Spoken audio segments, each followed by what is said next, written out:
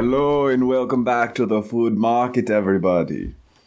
In this episode, we are joined by my soul brother, Cooper Montgomery. Cooper also goes by Coop Mandala, and what a pleasure it is to finally have this episode to share with you all.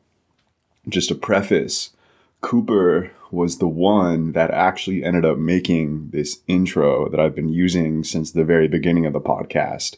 So you just finished hearing some of Cooper's magic medicine.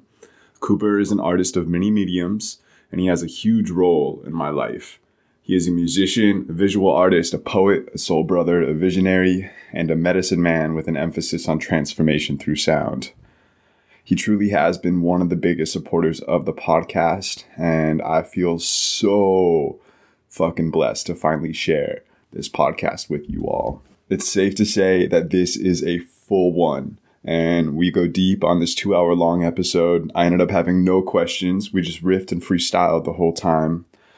We first started off by creating a ceremony with hape, which is ground up tobacco that comes from South America, and it ends up going up your nostrils. Cooper describes the hape medicine as Phoenix medicine that allows us to go through our darkness and rise back into the light of our lives, grounded with a new sense of gratitude. And it brings you back to earth. It's insane. It's a medicine I am definitely looking to cultivate more of in my life, especially this year.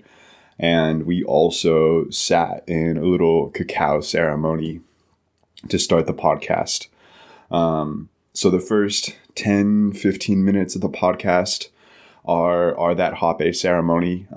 So if the idea of that makes you a little uncomfortable, then I would say just skip ahead about 15 minutes. If not, then just a preface, there is going to be some coughing, some hawking loogies, some blowing noses, but it's all part of the process. And I think it actually makes a really fine addition to the podcast.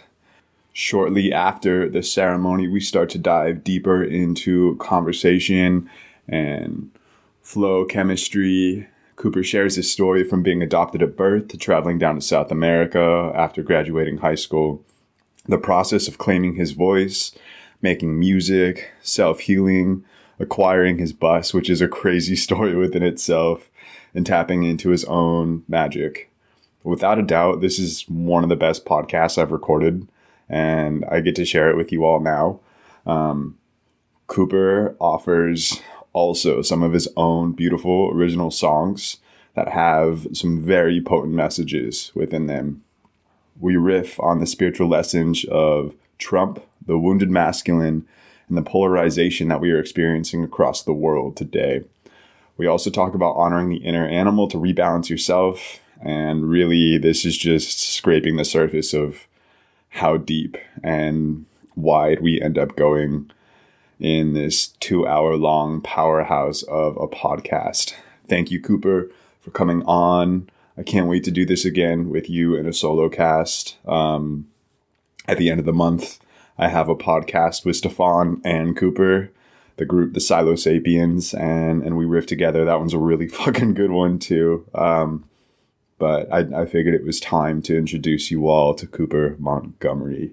So now I would like to open up about some of the big shifts that are happening this month for me. I ended up getting a new cacao sponsorship that I'll talk about in a second. There's new opportunities with Fit for Service that have been opening up, and I am feeling the call with everything that's happening to take a 6-week-long hiatus from releasing podcasts at the end of the month. So after I release the podcast next week with Kieran Blood and the week the following with the Silo Sapiens, I'm going to take about 6 weeks off from releasing podcasts. During this time, I have a really big project in regards to a solo cast that I want to work on. I'm just going to wait to share any information about that with you all until maybe the next podcast or the one after. But yeah, it's going to be big and I need some time for it. And I'm also running out of recorded and edited podcasts. So this gives me some time to record some new podcasts. I'm going to Costa Rica in April for 2 weeks for Fit for Service to attend one of the summits there, and 150 super interesting people are going to be there. So I figure I'll at least get some podcasts there, see what comes up in March. And yeah, just for the quality of the podcast, my own mental health, things that are coming up, it makes sense that I just take a pause, not forever, but just a nice exhale for a second. And some of these exciting projects that are coming for me that I'm creating right now for Fit for Service are a public speech to connect with tech companies and open up new avenues of leadership and connection with the High Line.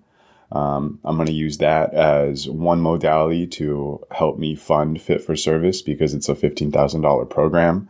And then I'm also going to start running team building workshops for tech companies here in Austin that have the funds to make it happen, and they're interested in projects like this. So I'm getting innovative beyond just crowdfunding to create this dream and make it happen. And it's just going to make my life better. It's going to make who I show up as a man so much better. And it's going to make this podcast and the people that come on and the conversations and my ability to listen just that much better. So yeah, I'm just feeling a lot of gratitude and a lot of love right now. And fuck, I'm so blessed. I'm so blessed. And I have every intention with these blessings to pay it forward. And just as I'm receiving right now, to continue to give and give. And this podcast is one of the mediums in which I get to do that. Whew. And then a final thing, I'm creating a 21-day inner balance course that I'll talk about within the next week or two on the podcast, but it's going to be dope, and I'm going to launch it in March. And I'm super excited to share these creations with you. It feels really good to channel this medicine and drop in with what I've learned and share it with you all in some form. So thank you for your support, for tuning in. And the last thing is that this episode of the podcast is sponsored and brought to you by Firefly Cacao. Initially, I was working with Cacao King, and there were some big shifts with Firefly. It's a better opportunity for me. It works out better for you. I'm actually able to get discounts on cacao for those that use my code. And there's room for creating workshops and ceremonial spaces with cacao in the Slack line within the next year or so with Firefly. So fucking super stoked for that. Firefly is the biggest distributor of ceremonial grade cacao here in the United States. Well, actually the North Americas. And my favorite is the Tantric Rose Blossom, which has cacao from Tanzania, pink rose petals, orange peel, damiana, and licorice. Normally, I don't like drinking rosy things, but this is so freaking good. It just it's definitely my favorite cacao blend. And it's really cool because they come in these chips and you can just end up throwing them in the blender and blending up some hot water, maybe some honey, some sea salt, some cinnamon, and I like to throw some grass-fed butter in, get those fats for that brain health.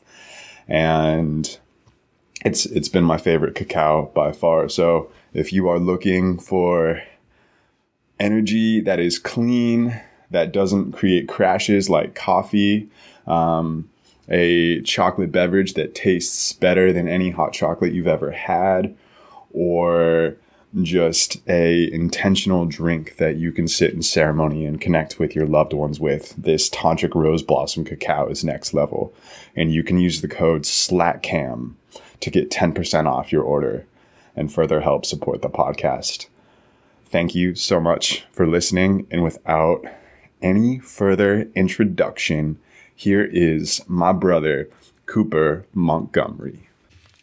Okay, my brother, from here on out, we are recording. Beautiful, beautiful. Got this beautiful happy. Start this ceremony of sharing. Yeah, man. I'm super Started excited off to right. drop into this podcast. And, we got this cacao. We're in Tatiana. We in Tatiana. The food market is abundant. We are thriving over here in the food market, my thriving. brother. We are sharing our food. Yes. Sharing our harvest with the Yes. people. All the love. So will you share what is hape exactly? So hape is a medicine that originally comes from down in South America. I think many tribes use it all over. I think from Colombia and Brazil. I believe this one we are using right now does not have a label, so somewhere in South America. And it is what some people would call a shamanic tobacco ash jungle snuff. And they create this by burning the tobacco and then mixing it with different herbs from just their area. It's a very grounding medicine, a very clearing medicine, and I like to personally call it Phoenix medicine because we consciously step into the fire, burn ourselves down into ashes. We kind of go through this little trial and tribulation, a little bit of pain, a little bit of suffering, controlled suffering, a hormetic stressor in a way. And by going into that darkness, it gives us this opportunity to feel that rise again and empowers us. And we just, when you go through those times of darkness in life and you come back to the light, you're just filled with gratitude.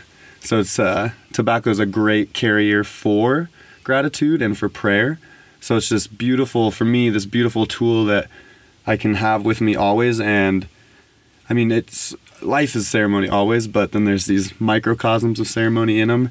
And hape is this beautiful kind of vehicle for ceremony. And it gives you this beautiful opportunity to, just sit down, drop in, and go through this quick little cycle. Just a really quick one, and then rise, rise from the ashes and rise like the sun and keep shining even brighter. So, glad to be here sharing this with you right now. Yeah, likewise. Grateful to sit with this Phoenix medicine. Yeah. I don't often do hape.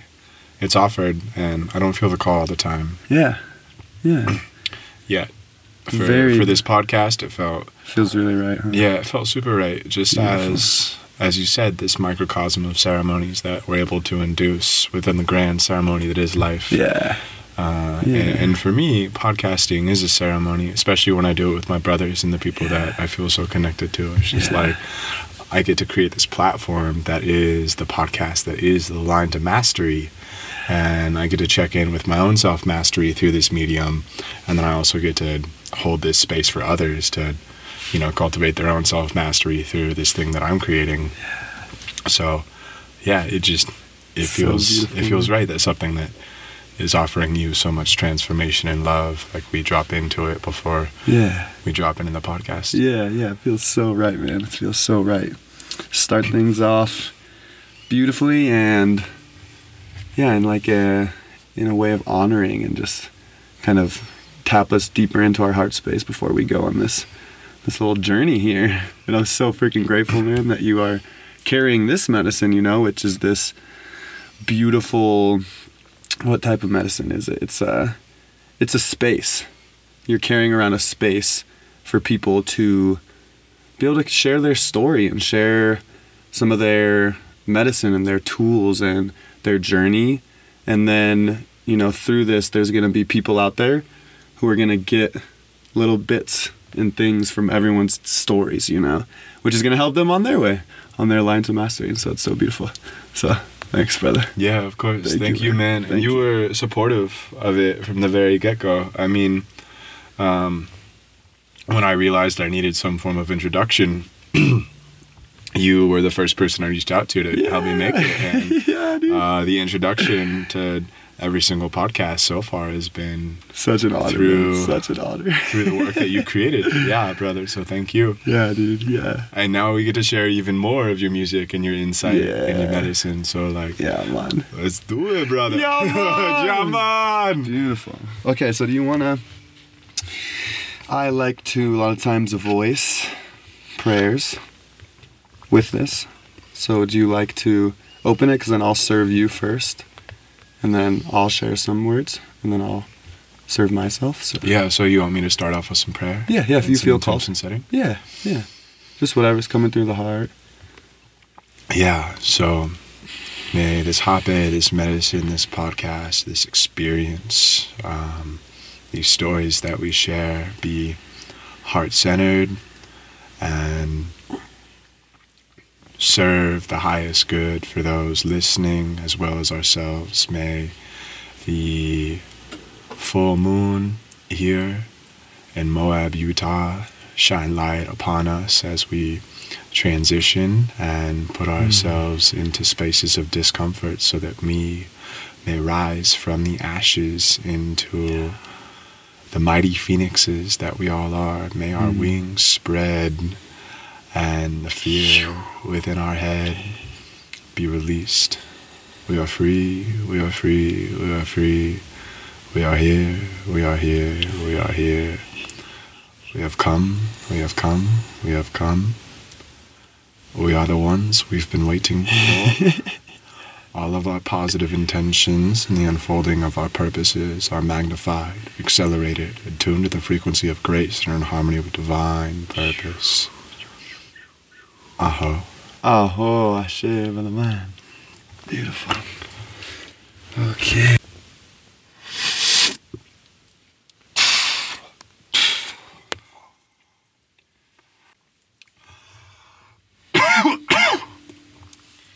Get around to.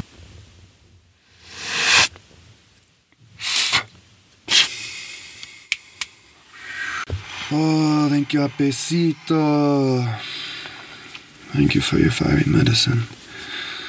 Thank you, Pachamama, for birthing this all, giving us this beautiful playground to dance and play, to forget and learn deeper forever and ever. We are so grateful for your abundance, for how much you share with us, for how kind you have been to us on this journey, for all your lessons that you teach us every day, of strength, of flow, of growth, of impermanence, balance. Thank you for birthing this medicine. Thank you for the ancestors who've walked before us, who've carried this through lifetimes, all the way up from South America, and now this medicine has gone worldwide because we're at such a special time where the medicines have heard the calling of all the pained hearts and they've left the jungle. So we're in a time of great healing, great pivotal change. So grateful to have found myself on this path with this brother, with all these wild highlining monkeys. So grateful for the music that flows through my veins. May this medicine in this moment clear our channels so we may be the purest conduits for source love energy. May we get out of our ways and let just spirit flow through. Thank you, Tankashala, Great Spirit. Thank you, Tatiana. The White Lioness, Bhakti Bliss, Trust Bus. We trust, we trust, we trust. We flow, we grow, let go more and more. Here we are. Aho. Shine like stars, baby. Aho, Ashe. Satchitananda. To the fire, Om Namah Shivaya.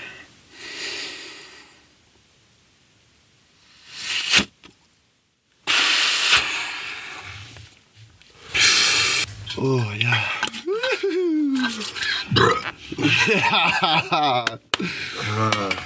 Oh. The fire.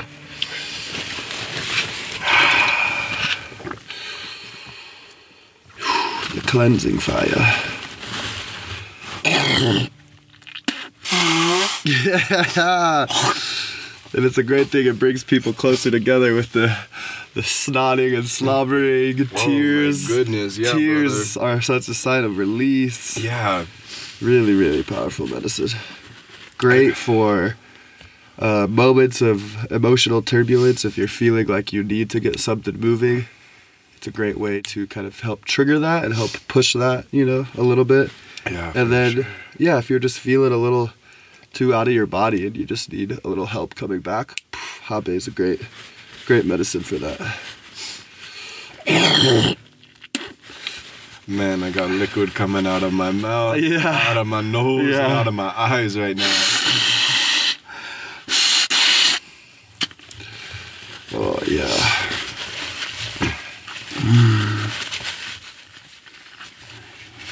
I feel clear, I feel grounded, and I feel really grateful to be here and Tatiana with you. Yeah. Bless, man. What a gift she is, man. I did not fully realize. For everyone who's tuning in, I was driving a Prius recently for the last couple of years of my life, and through a wild journey, ended up quitting my job and kind of just a little bit started calling in like a shift, of maybe going towards van life. And my friend was like, yeah, you should try and find a diesel. And I was like, maybe I can find an ambulance. And then... Was this Stefan? No, it's another friend. We were traveling with a big group of people, and funny enough, one of the friends who was with me on this journey, who actually drove me to the spot where I met Tatiana for the first time, was driving the exact same bus. And so we all get out of the river, and we come back, and there's this other bus pulled up right next to it. And we're like, huh. We start talking to the guy, and he's just super, super trippy alien medicine man. Shout out Mikael Avalon. And I go in and check her out. I'm like, wow, this is cool. And then he says that he's trying to sell her for $5,555. And my heart was just like, I feel like that's how much your Prius is worth, man. You should ask him if he wants to trade. And so I asked him when I'm sitting in the bus too before, I found 2 cards, and I can't remember exactly, but they were one of them was change of place. Was one of the cards sitting in the front of his bus. And there's just all these beautiful stickers, trust, and these beautiful prayer flags that just super aligned with me in the journey too. And so I ask him, and he sits there and he's like, let me think about it for just a second. And he's like, I've been waiting for the right person. 2 people have offered, and they just kind of weren't right resonation. And he kind of felt me out a little bit. We talked. And then he's like, you're the one, man. You're the one. Let's do this. Let's do this. So we just drove over, freaking slept one more night in our cars, woke up the next morning, got everything out, switched, and then boom, I was in a bus. And it was perfect for him too, because he was just kind of looking for... One of the things he said, he's like, I'm just trying to get to Texas with AC, so this is perfect. And then it's such a gift for me because one of my main passions is sound therapy and sound healing, which involves very many big instruments. So this is a perfect place, and now I get to carry around all my medicine tools. And so more and more, I'm just so grateful for her. I knew she was a gift, but I didn't know, and I'm just learning more and more how much of a gift she is. So freaking thankful, man. So thankful. Yeah, man, this is such a beautiful space, and to see how I didn't see it beforehand, but just to see how it's transformed you specifically. It's really beautiful. I know this is just the beginning of your journey with Tatiana. Yeah, man. And this is one of your first trips with her, which is really cool. Yeah, man. We're out here in Moab, Utah. I came out here initially for this 1 kilometer project, and that fell through. So now I'm just compiling the last footage for this big dream of highlining with Odessa and going on tour with them. Yeah. And it's a beautiful thing to be able to connect here. Yeah, dude. Out in the desert, someplace that I've had 5 years of transformation, and this feels like a full circle, beautiful, full 5-year cycle, which is really cool. And now we're dropping in. So, man, there's just Hit me with it. What's your story? Wow, man. Wow.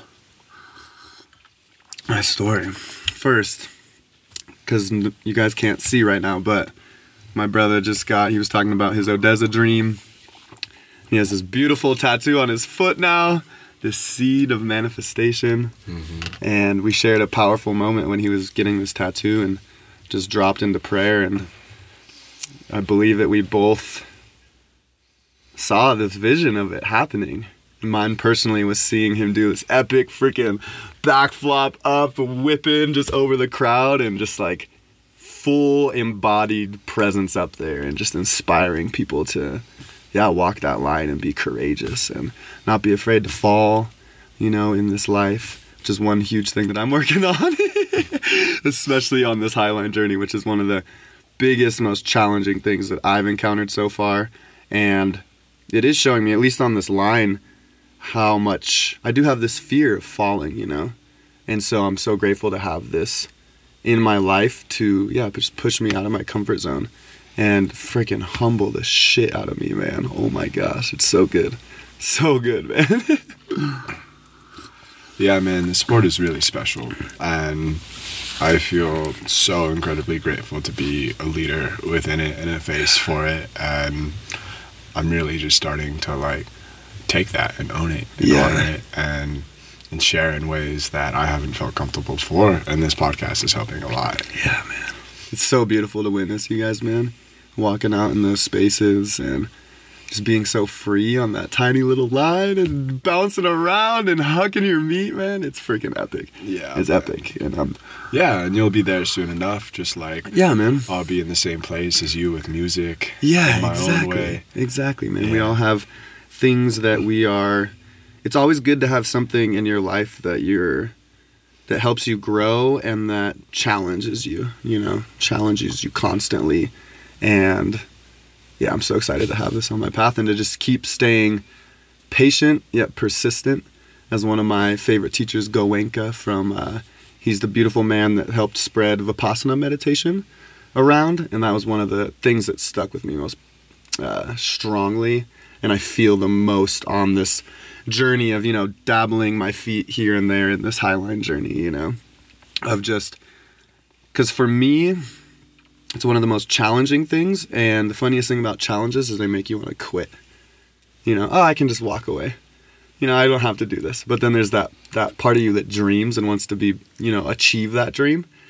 That is always, if you don't keep trying at least, you're gonna hear it there always. Just like, come on, bro. And you can either not listen to it, and then you're gonna get however many years down the line, and then kind of, at least for me, I don't want to feel like I didn't at least try constantly, So I'm gonna keep going out there whenever I can, whenever the opportunities align. Keep pushing myself a little bit, and just a little change that I've seen over my years, because it has definitely not been my main passion, but chilling with Stefan and making music with him brings me into this circle a lot, So it's good. It's beautiful to always have this challenge keep coming back into my life, And then just baby steps.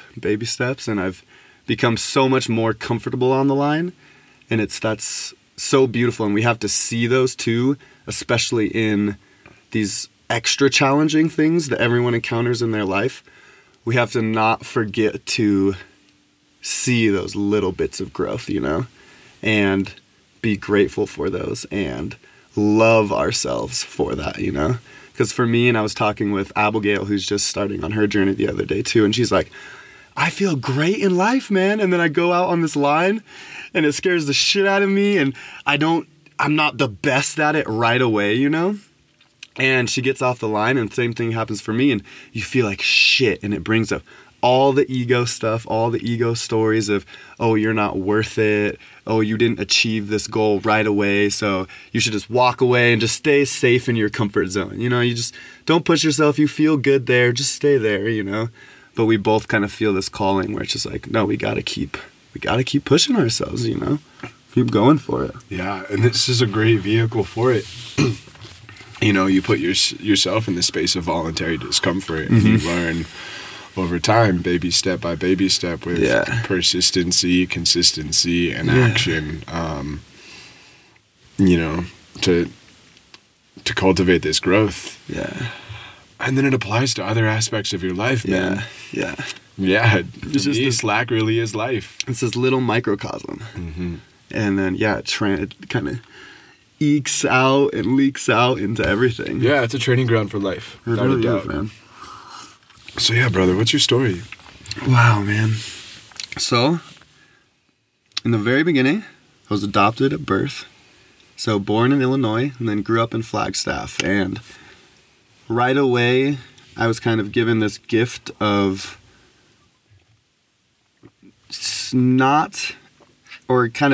being given this gift of seeing that family does not necessarily mean blood. That family is beyond blood, and that family is just support. Family is people who support you, people who love you, is community, you know? So, yeah, and I got really, really blessed to. It was either grow up with a single mom in Illinois, which, who knows, it would have had its own story, you know? But then I got adopted by these two beautiful biology professors. My mom's a gardener and a botanist, and my dad is an ichthyologist, a fish guy, takes us to the sea a lot, takes us scuba diving. And then I grew up right on the edge of national forest land, so a lot of my childhood was just running around in the forest and just being really connected to nature, which has been one of the most potent things, I think, in my, I guess, raising, you know. So shout out Pachamama.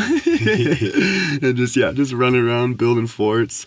A little bit of a pyro growing up. I guess I've always liked the fire. And burning things away. And then, so one of the biggest things in my life now is music. And more and more and more, I'm realizing that is my purpose, is to be a vessel for what I like to say, the song of Jah, for the song of that thing there, you know, for spirit. And to be a vessel for songs to come through that, first off, they help me and they're medicine for me, and really staying rooted in that aspect with the music, that in the first place, when I do this music, is for me. It's for me and for my healing. And then, for whatever reason, the universe keeps calling me to share it, you know? Share the music, share your creativity, share your problems and how you've solved them. And music has been this ultimate medicine tool that has helped me stay, I guess, joyful through some of the darker times in life, where if I didn't have music and this vessel for release, that those darker times would have been a lot darker, and I would have been stuck for a lot longer.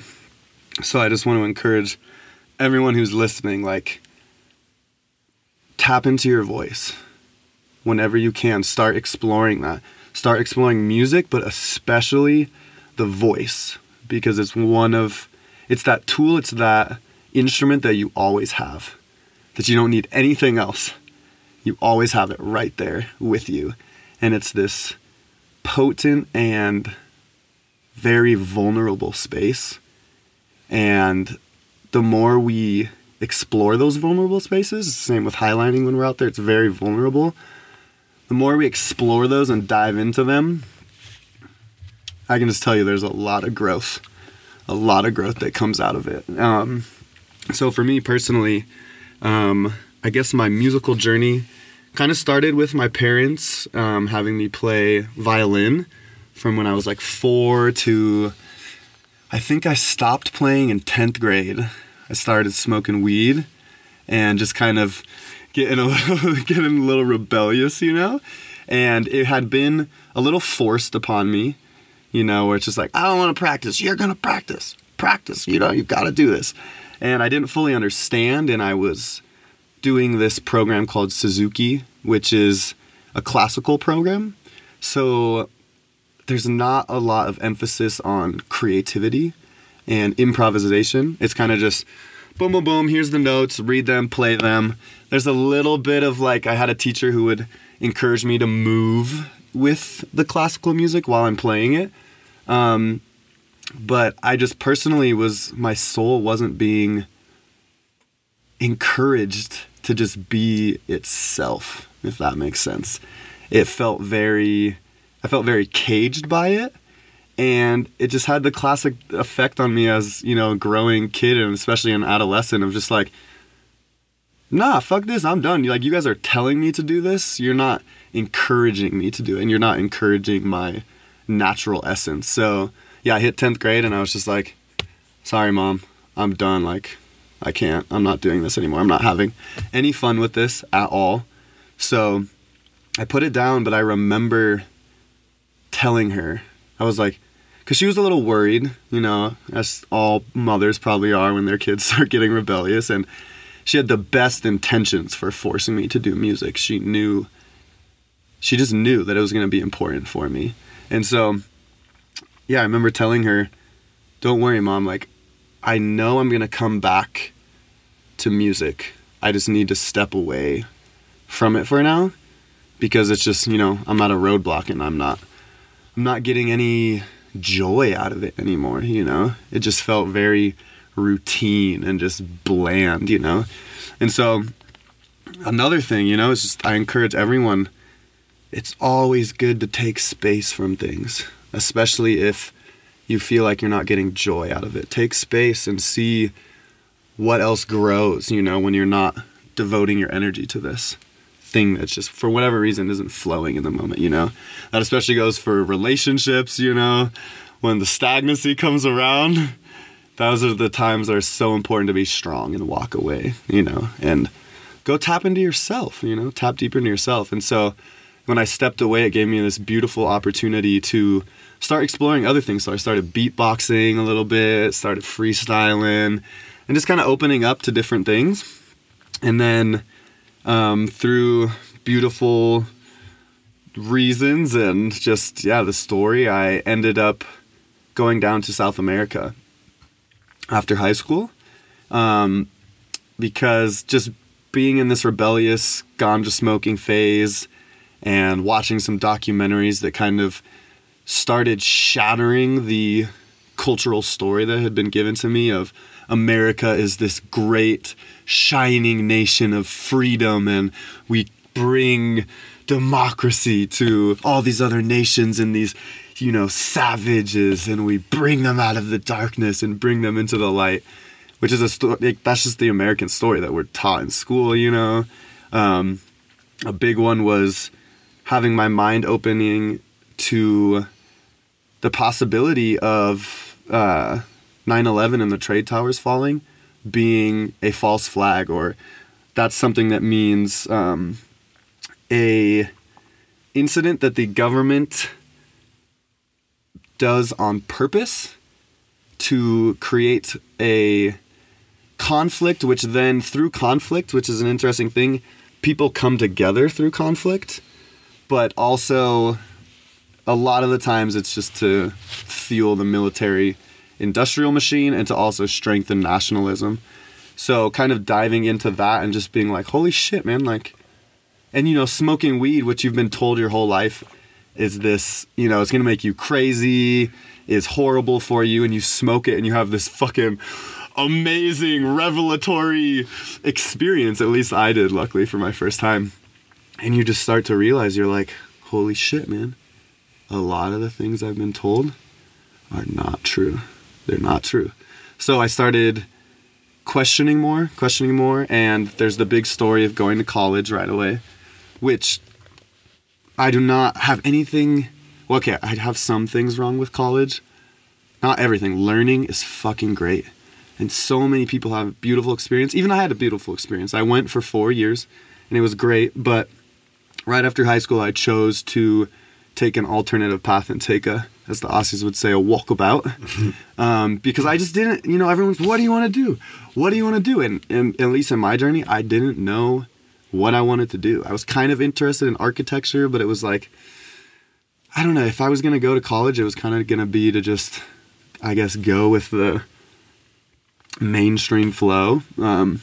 So it was just like, I don't want to go to college. I think it'd just be a waste of time right now. I don't know what I want to do. I had an epic teacher who was friends with my mom, who had gone and done this thing called WWOOFing, which is WWOOF, Worldwide Opportunities on Organic Farms.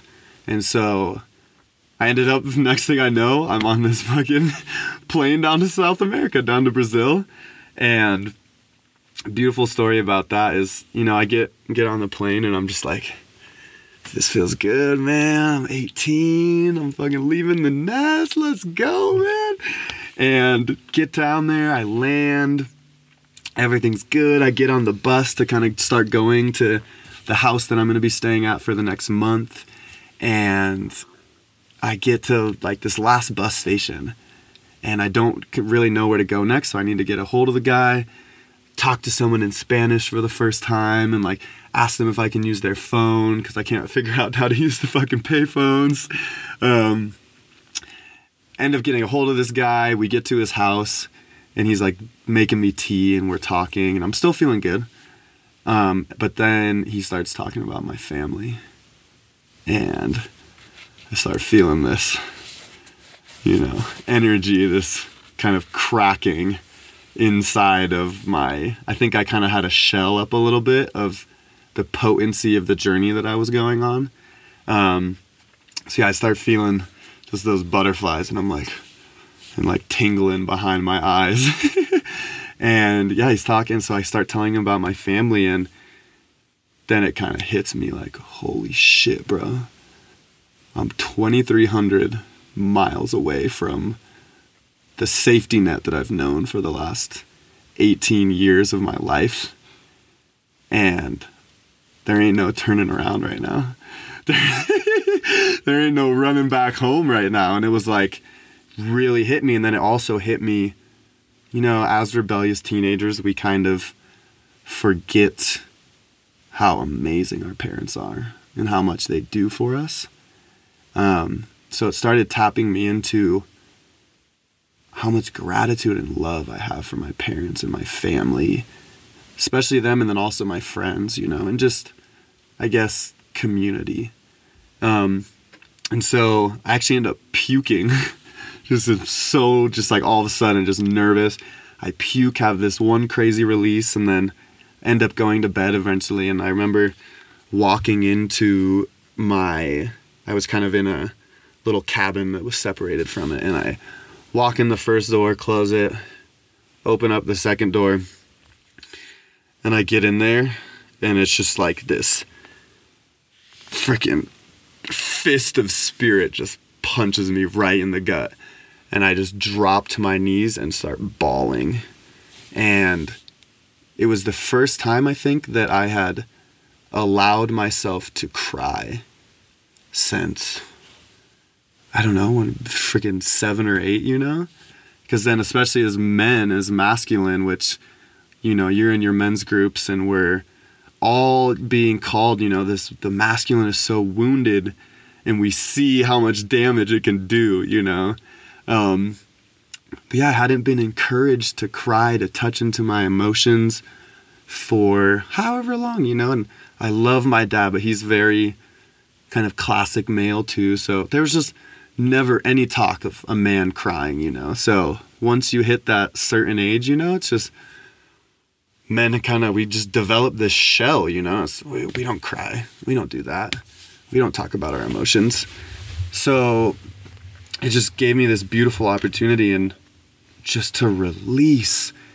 And I had this epiphany of like, this is what crying is for, is to help us release. In the water, it carries those emotions out, all the fear, all the kind of unnecessary things, and it helps us release them. And then I remember, you know, crying for like a half an hour, not even really knowing, but it was just however many emotions of confusion that I'd been building up since I'd stopped crying, you know?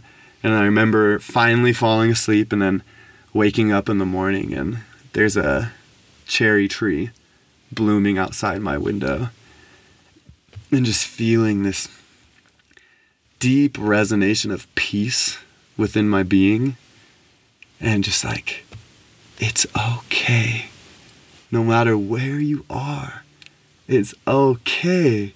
And you have this beautiful tool now that whenever you're feeling this stress or whatever, now you know that release is okay and that crying is okay and crying is good and crying is medicine. So that was kind of the start of my journey, you know? And then still I'm traveling around. I do my time in Brazil, and then I end up going to Peru and staying on this property. And there's this guy named Beto, and he's like a San Pedro shaman clown. That's how I would describe him. He's an old expat from, I think, Tucson, actually. But he'd been living down there and just doing medicine and working on himself. He was a Vietnam vet, too, I believe. And just amazing energy and just fearless and fearlessly joyful, you know?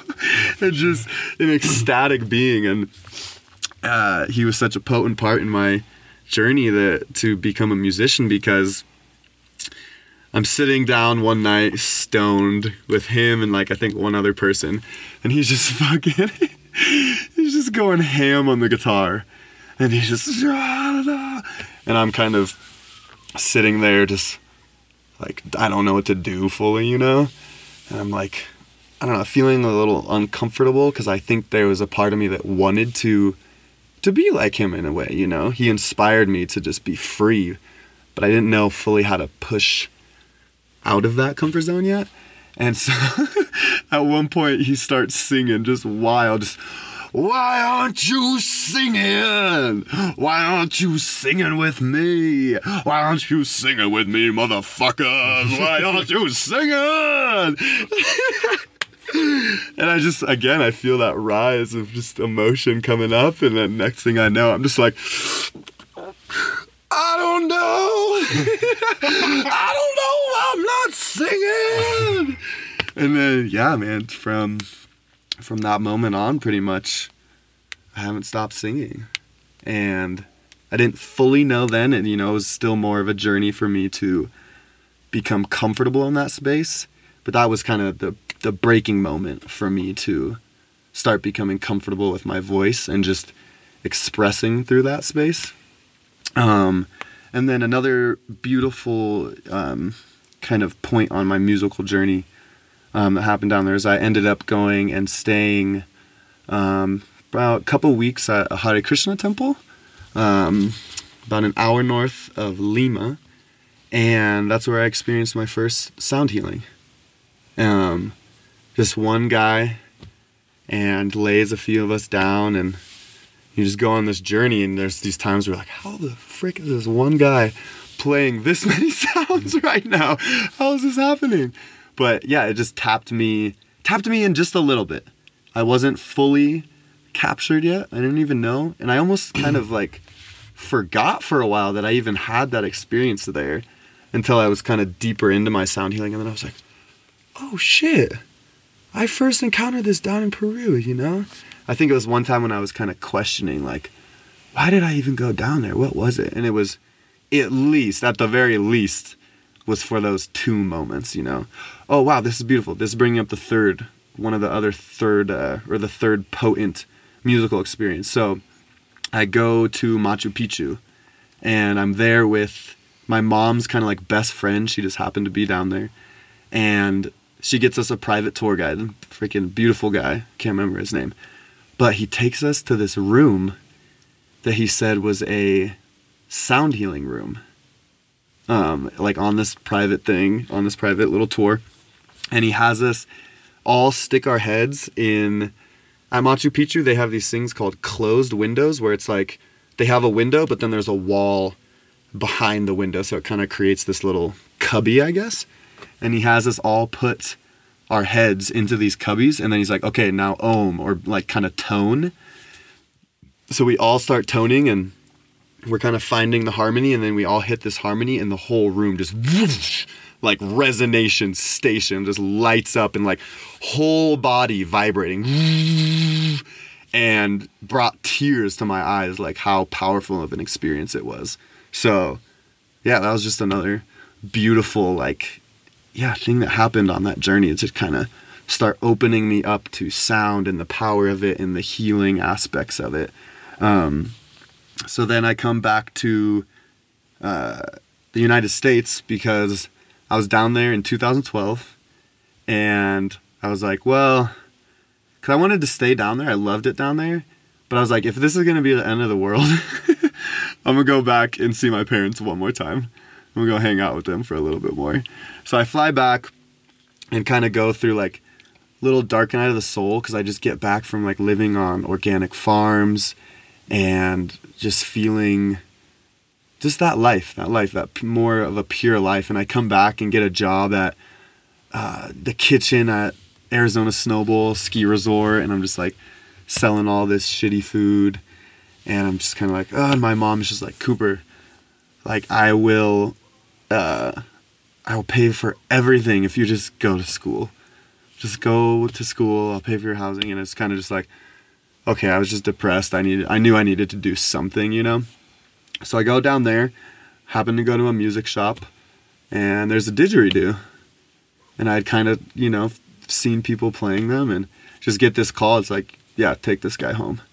So I grab him, start tooting around on him, and immediately I'm like, okay, I don't like this because I can't get the circular breathing, which is where you play the didgeridoo continuously, using basically just like a control of your cheek muscles and building up a reservoir of air so you keep your lips vibrating as you take a breath in through your nose. That's like a quick little explanation of it. And so I just like have one of those experiences of getting obsessed with it. Just every day I'm looking up little videos, little tips and tricks, and just slowly, the gap between like when I had to take a breath and play again got smaller and smaller and smaller. And then next thing I know, I'm getting the circular breathing and like really having fun and feeling the potency of that deep vibration, especially once you can play for 5, 10, 20 minutes and like really, really drop into it.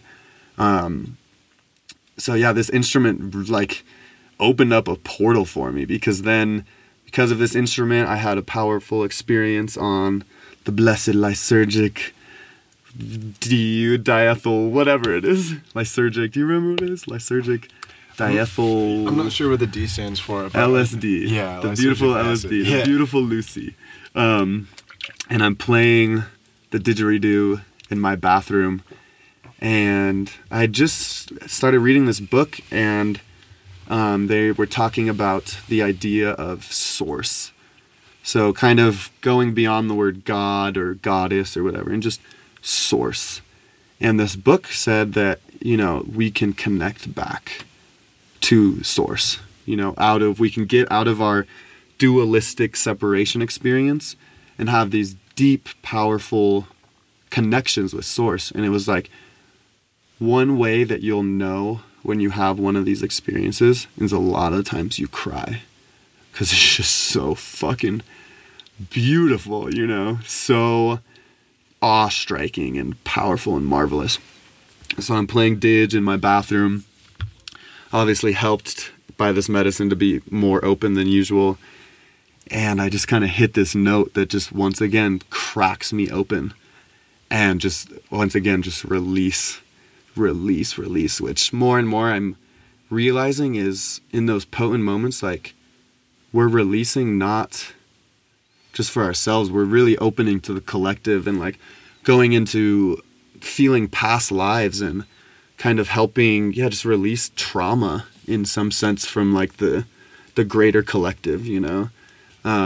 So yeah, that just ripped me open there, dropped me deeper again into just how powerful vibration is, and especially, I guess, intentional vibration. No, I wouldn't even say intentional, because I don't know if I was being intentional in that moment. I was just having fun, honestly, you know?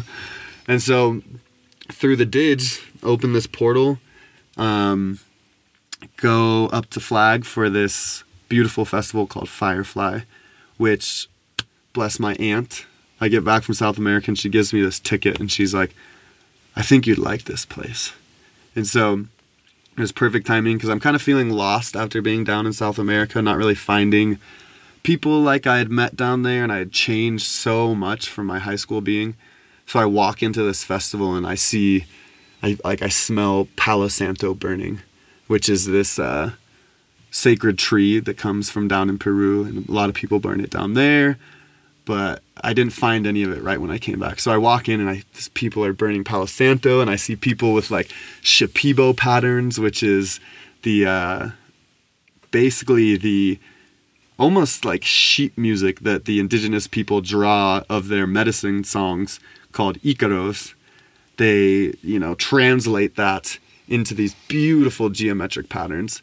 So I see these all around, and I'm just like, oh, I'm home. Yeah. I'm home. I found my people.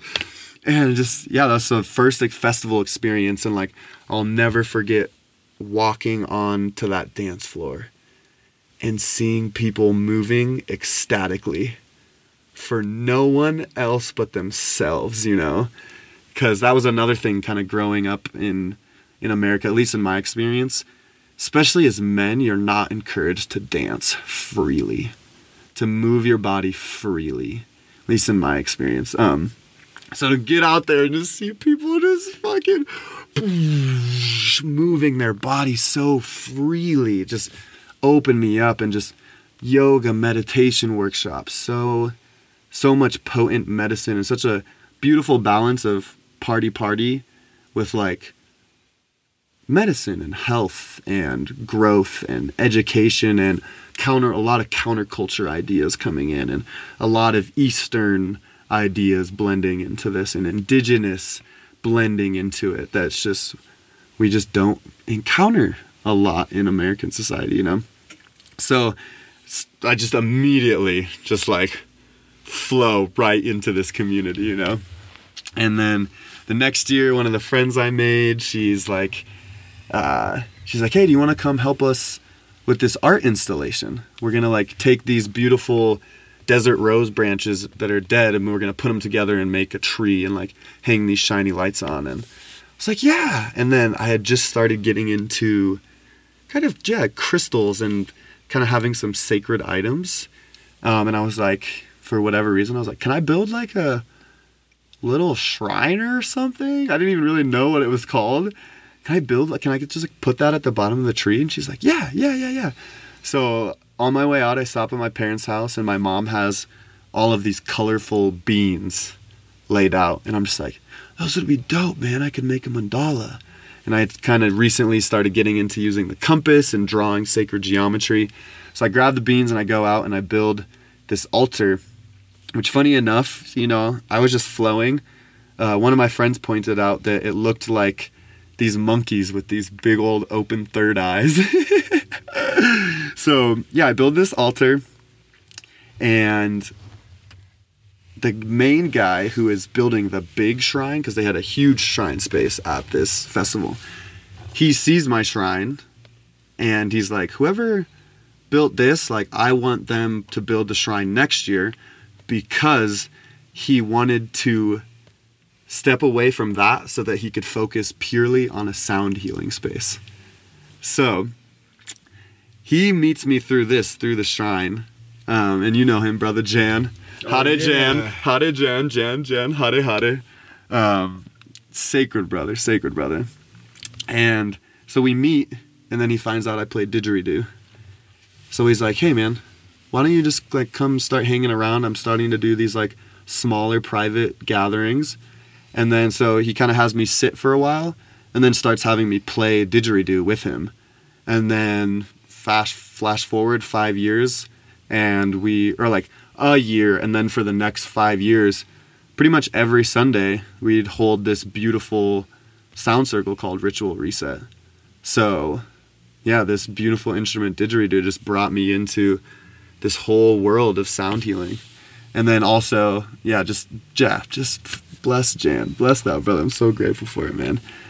Just allowing me to have this big space to build a bigger altar and a big shrine space. And I had the funny realization recently about the word altar, which I think I like a little bit more than shrine, because why I build the altars, and I've been doing these for a while and getting into different festivals, being able to share this space.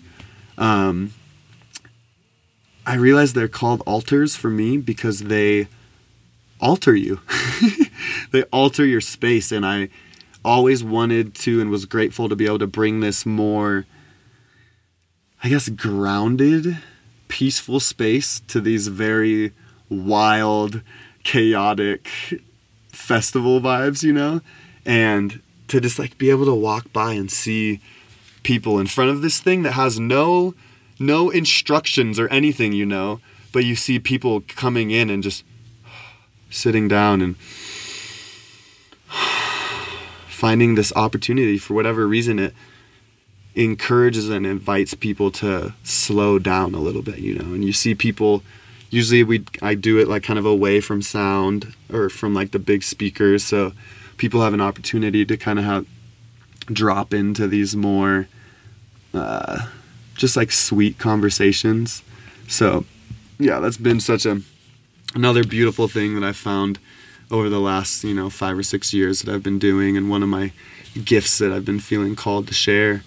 And then yeah, they really do create like ceremony within a space. Man. They're so beautiful. It's really wild, man. It's really freaking wild. Yeah, brother, you have a beautiful story.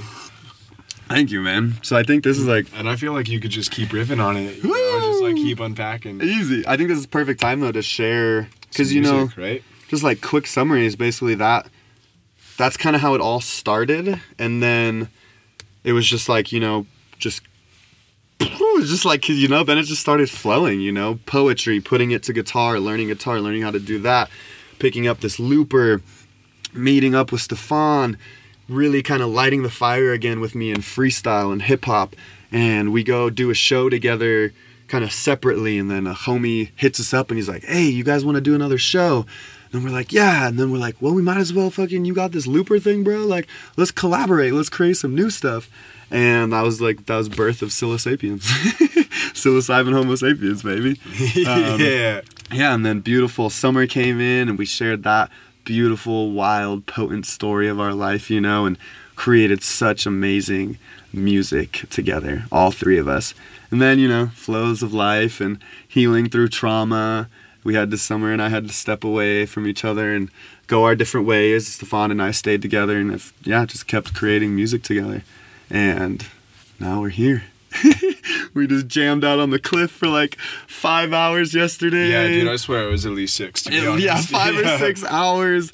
And then we got Tatiana now. That was so sweet, man. You just created such a beautiful flow of hype for my session. Yeah, dude. I was out there for at least an hour. At least, man. It felt like 2 hours for me. You were just crushing solidly the whole time. Yeah, man. Well, you want to share some music? Yeah, man. So I'm thinking the first one that I'll share is just the first song that ever came out. I feel like that feels appropriate to kind of like, talking about the beginning of the journey. So, one of the big, vessels for the music or reasons why I like writing music is for kind of spreading activism and just talking about just the state of things, a little bit political, a little bit activist kind of in there. So this song is called History Repeats Itself Because We Let It. So let's see how this goes.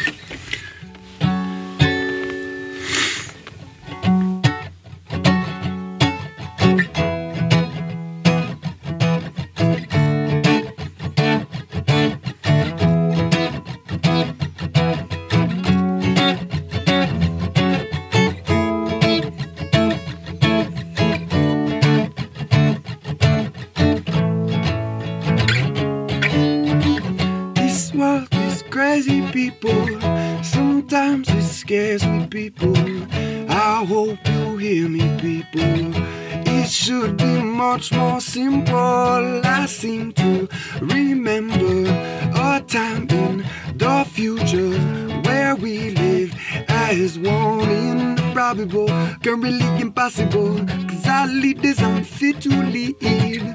Confused souls conquered by greed. They give us no choice but tell us how to choose. But I hope you're not fooled. You gotta see right through their rules.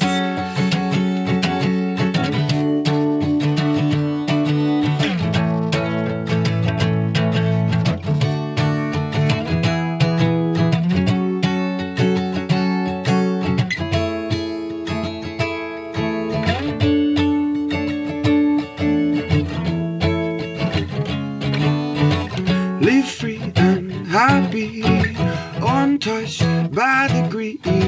Slow down and look around, except that the answer might not be found. Get high and spend your mind, realize that you can shine. I know there's so many crimes for a dime, but please stay kind, don't let your love unwind. History repeats because we let it, and then we wonder why we regret it. Well, forget it, be the bulb that is lit, the tool in the shed, sharp into detail. Ooh, oh, oh, oh. Ooh, oh, oh, oh.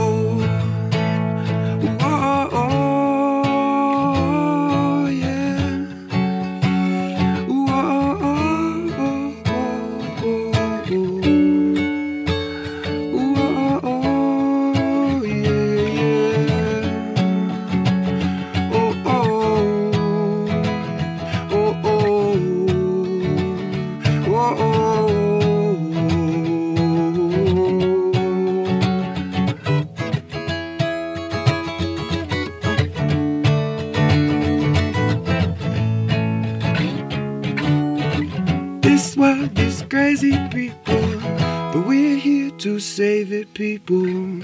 I hope you hear me, people. It's a time to change for real.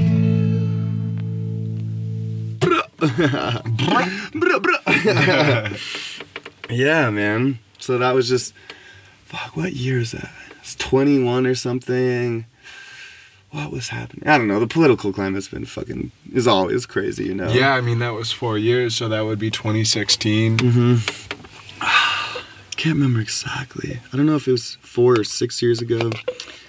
But just kind of seeing, like, you know, I think it was the Iraq War was going on, and just kind of seeing, like, just seeing history repeat itself, you know? And just being confused by that. And then that's where the line kind of comes in, as like, you know, starting to step into this place and hearing that calling of like, we're here to help change this, you know, to help heal the way that things have been flowing.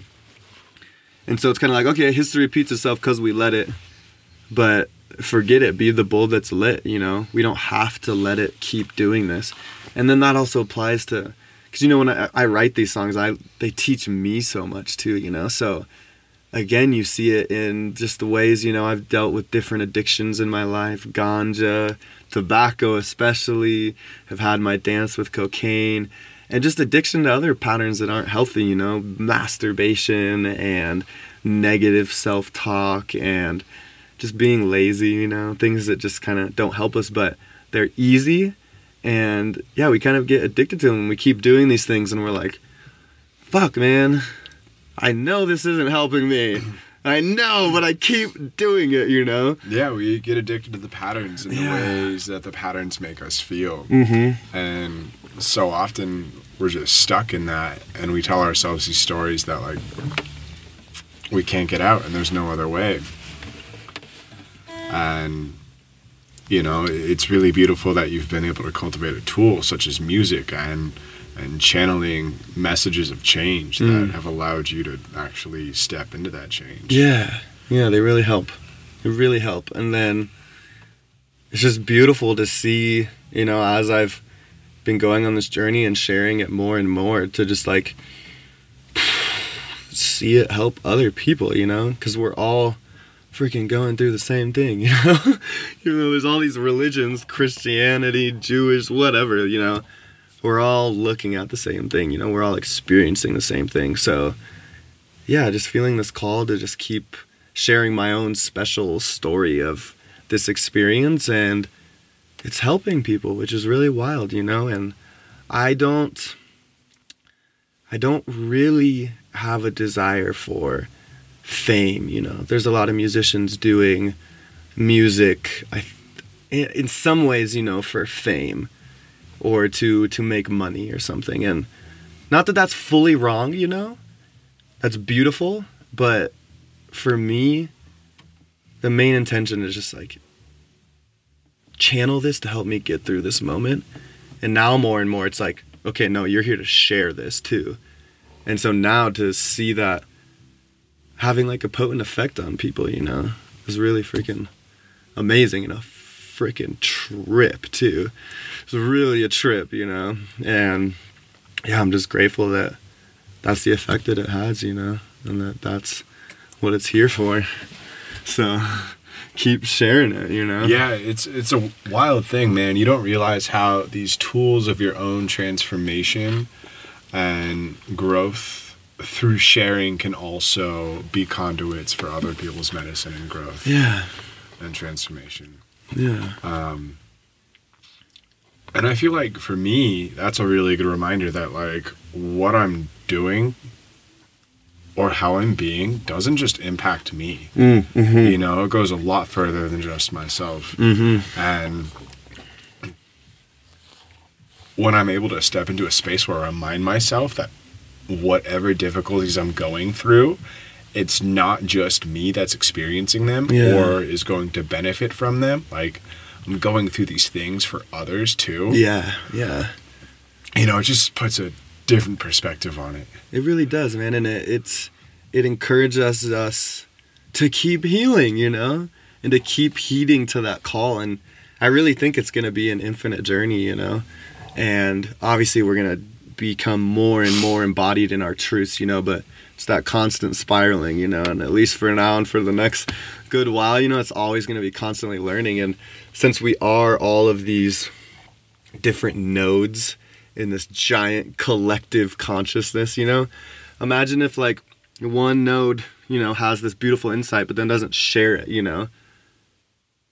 That's cool, I guess, but the amount of change that happens when that one thing shares its story a little bit, that one node, bloop, and then it lights up a few more nodes around it, bloop, they get lit up, bloop, bloop, bloop, bloop, bloop, you know, then the 100th monkey, you know, we all start, the more that we share what we're going through, the more that we're vulnerable, and the more that we are honest about our own darkness and our own weight, and the more that we face that personally in our journeys, the more that we're going to help shed in ourselves, where then we can be more potently engaged and embodied in our higher, truest, loving selves, you know. And recently it was in Shasta, and it also, real quick, just gives permission for others to do the same that aren't giving themselves permission. Yes. To see someone, especially that they've known for a while, to like go from this one state of being that they're familiar with to this whole other polar opposite state of being that is more in line with their heart and their truth and their authenticity. It shows those people that they are capable of doing the same. Yeah. It's this silent invitation, you know, and I believe we're all Buddha. You know, I really like the Zen idea of, you know, this whole enlightenment thing is like a little blown out of proportion, and that we all are already enlightened. We all already have that truth contained with us, and all we have to do is clear the mirror, you know. And, you know, there's the story of Buddha kind of with his silent transmission, you know, where he's just sitting there and he just hands someone a flower, you know, and that helps them awaken, you know.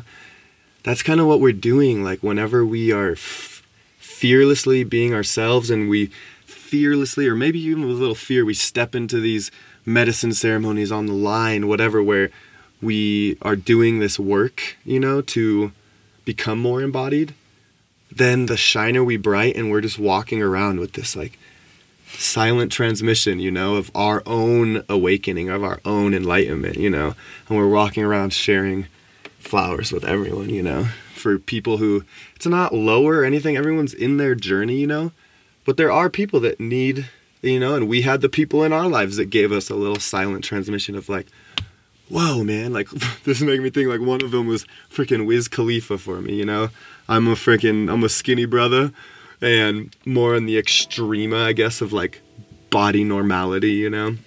So I was always kind of had this little kind of embarrassment around my body, you know, kind of not being in what's on magazine covers, you know, and just a lot of open talking about my body from people, you know, just like, oh, chicken legs, like, oh, bro, you're so skinny. Just like, especially as a skinny male, people can comment on your body more than even like a fat person. Not saying that they don't deal with their own crap, you know, from people. But yeah, Wiz Khalifa gave me this silent transmission because he's just this freaking tall, skinny nigga. Just I beep that out later or something. I don't know. Just, all good. Being himself and swagging in himself and his own. He's so authentic, and he gave me this silent transmission of, bro, it's okay to be yourself and fucking rock that shit, rock your skinniness. You are fucking who you are and love that, So yeah, I met this guy in Shasta recently, and he was a fucking angel in one of the, more real experiences of that word that I've had. Because he's just sitting there playing his handpan, has this like Swedish accent, and I go to give him $1, and he's like, that means nothing to me. That means nothing. And so I kind of like, I don't know, I feel this calling from him, and he kind of like, I don't know, brings me into this space. And so we start interacting, and, eventually I'm like, no, please just take it. He grabs $1 and just throws it in the air behind him. And, basically immediately kind of gives me this transmission where I'm still unraveling it, but he said, one of the potent messages was, clear the doubts. Clear the doubts now. Clear them. And I'm still unraveling that, but I do, it's crazy from my personal life, and I think everyone has doubts, has these egoic doubts about who you are, what you're sharing, and it's just like, clear those and just fearlessly be you. Fearlessly express what you are, who you are, in any state, and don't be afraid of that. And then I'm talking to him more, and, he's saying trippy things like I'm like, what's your name? And he's like, I have no name. I'm just a vessel. I'm just a vessel, and like, I have a message here for you, So he tells me, clear the doubts. And then, oh man, what was the other thing that he told me? What a beautiful, beautiful man. Clear the doubts. And then he says, why are you here? Like, why do you think you're here? And the first thing that comes into my head is, a big part of my journey recently has been realizing in my story how to get from the head to the heart, from the doubts to kind of just that constant, steady heartbeat. And so I'm like, I want to help people get back to their hearts. And he kind of is like, he's like, everyone says that. Everyone says it. He's like, no. You're here to heal yourself. Just heal yourself. Don't worry about the others. Heal yourself.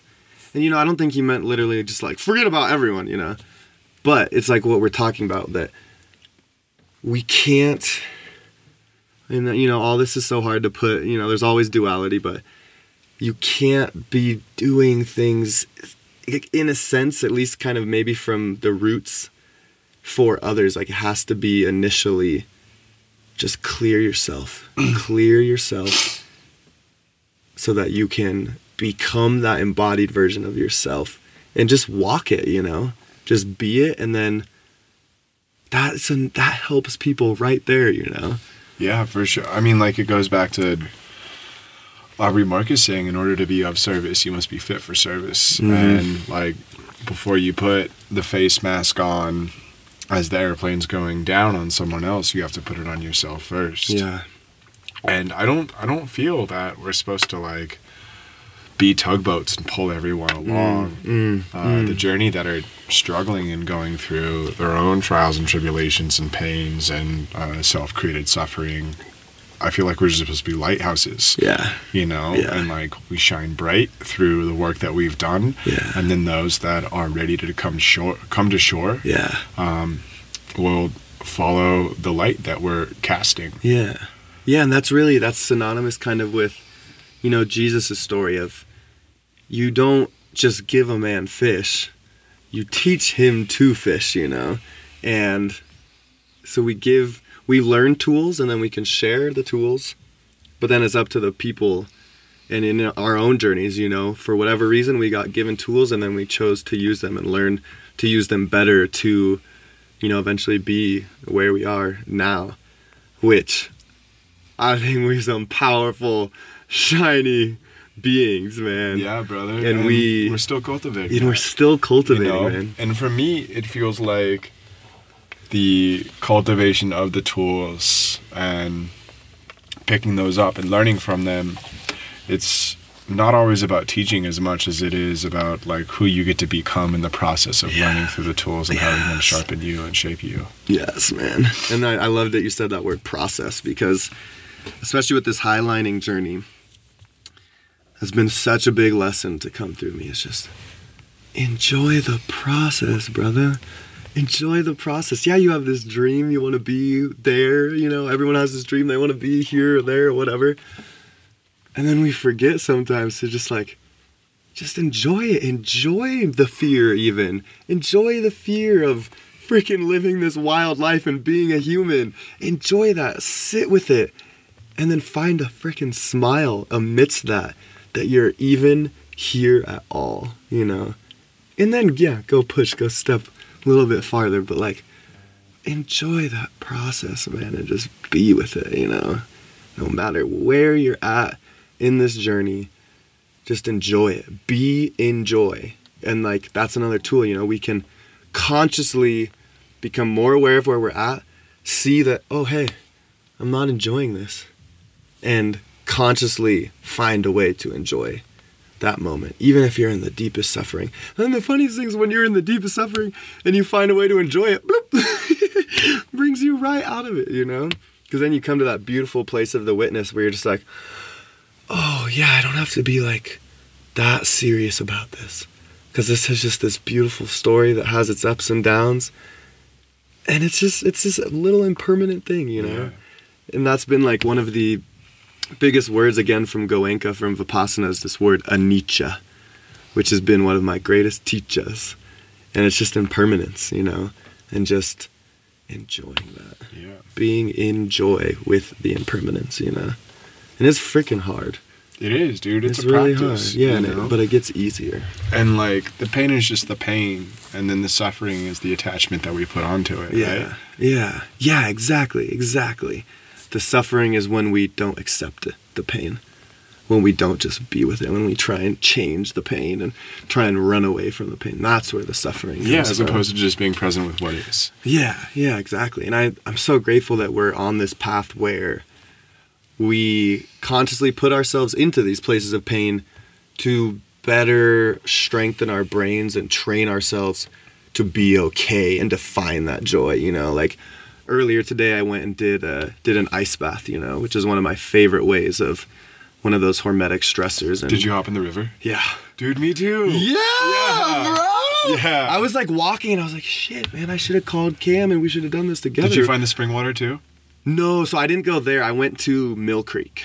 Okay. Yeah, so I didn't stop in the Colorado. I went to Mill Creek. Yeah, we hopped in the Colorado. Dope, man. It was so cold. So invigorating. Yeah. It was freezing. I feel like it was at least 40 degrees. Yeah, dude. It's gnarly right now. It's so gnarly. And I wasn't able to last very long. Oh, man. And that's like, again, you know, like I can't stand on the High Line yet. Or I haven't. Because I can, but I haven't yet. And the other day I went and did an ice bath, and I kind of have through the teachers that I've learned through, it's like, you know, Wim Hof, 2 minutes is kind of the ideal. You want to try and get 2 minutes. But again, it's just try. Because your brain is like, don't even get a pinky toe in that. Are you crazy, bro? And just loving ourselves for just even getting out there, you know, because there's a lot of, I don't want to compare ourselves, but it's just so easy to stay in the comfort zone, you know? For so sure. Even if you don't achieve your goal right away of that 2 minutes, or the standing on the High Line right away, or whatever challenge you're encountering in life that you want to break through, the biggest part is just getting out there, scooting out on the line, dipping in that water for a little, because no matter what, it's going to help you a little bit. But what's not going to help you is if you stay on that cliff edge, or if you stay outside of it, you know. But you got to at least try, you know, at least get out there. And I noticed I went 2 days ago, 10 seconds, I was out. It was like, nope. Kind of encountered again of like, you know, ego, like, oh, you're a loser. And it's like, clear that. No, I love myself. I love myself, I tried, and that's good enough. That's more than enough, you know? And then today, you know, sometimes you're just in a different mind state. So today I was, I guess, stronger in that space going into the water and was able to do around 2 minutes. And that was so good, man. It was so good. And then you just, I feel like the softer you are with yourself in the challenges, you know, where you might not achieve the dream right away, the softer you are is going to help you in the long run, you know? So then I feel like because I was softer on myself then, when I came back, I wasn't as fearful of the water, and I just felt more empowered for whatever reason, you know? And then Ash is that good medicina pura, man. So good. I think that's perfect for another song. Yeah, dude. I would just say that some is better than none, you know. Yeah. Or wait, say that again? Some is better than none. Yes, man. Always. Okay, so this song is called Stay Soft. It's perfect. I wrote this after, kind of just going, just right after a breakup of a relationship, and this song just kind of came through again as just medicine to help me through that process and to stay soft and to stay loving, you know, because especially when breaking apart from someone else, so much of your ego comes in that wants to hate them, wants to paint them as a bad person, and it does that to ourselves when we don't succeed, you know. And luckily my heart was there, just like, no, it's not worth it. It's not worth it at all. Staying hard and cold and hating this person, hating yourself, not worth it. Just stay soft, bro, and just like stay open and stay loving, and that's gonna be like the ultimate medicine in the long run. So yeah, dude. Yeah, here's this song, man. Wait, real quick. Yeah, I need to pee. Pee break. Piss the bliss. Hey, release the peace. We back. It's the food market. Hey, here in the food market. Yeah, man. Where are you now? I'm going to edit this so nobody knows. Yeah. When we took a pee break, man. Yeah, perfect. Post-production. Yeah. Hey, man. Hey. Woo. Okay, yeah, we out here. We in here. Tatiana. Feeling good. Stay soft. Feeling blessed. Feeling soft, man. Okay, here we go.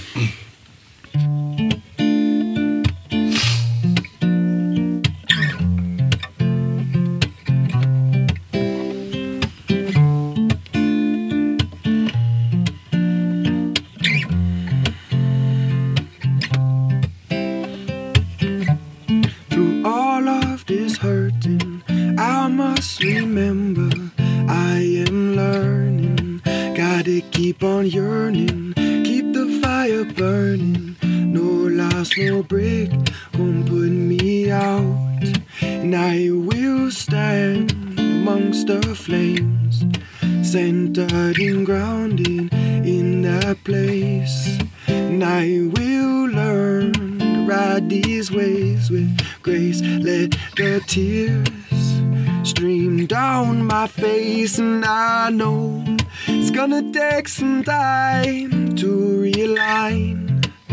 But with patience I realize I can survive anything if I just remember to sing.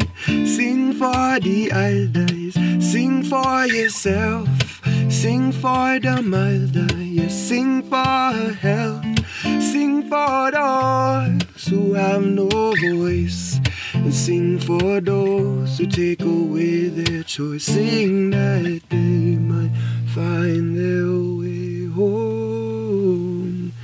I'm singing Om Mani Padme Hum. Yeah, for you are an instrument to sing the song of joy. Sit back in reverence, praise the might of might. Find that jewel in the center of your heart. Shine its light, lead you through the dark. And oh, I know these times I get hard. Oh, but please remain silent. Ooh,